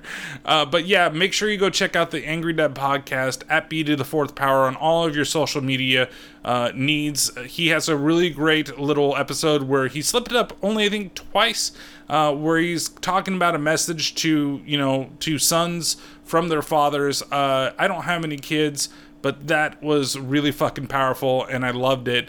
So you guys should go and check it out. And I know he's got a lot of downloads, he's got a lot of Instagram followers and everything, but he needs more fucking views and likes on his YouTube page. So go over to his YouTube page and give him a subscribe and like a couple of his videos and tell him the Terrible Terror sent you, and I'd really appreciate it. But he's fucking blowing up like mad, and I wish him nothing but great success to continue with this stuff. Plus, he's getting married soon too, so he needs all the help he can get. But that's beside the point. But with all being said, don't forget to go ahead and follow me on all your social media needs. Available at T_T_ on Twitter, Terrible Terror Podcast, Facebook, Terrible Terror Podcast on YouTube, Terrible Terror Podcast on Instagram. YouTube will have a review of La Llorona that you can go watch with Paranormal Pat and myself. With that being said, I will see you guys next time. Thank you to the Benevolent Badger for the end theme once again, and we'll see you next time for the final girls.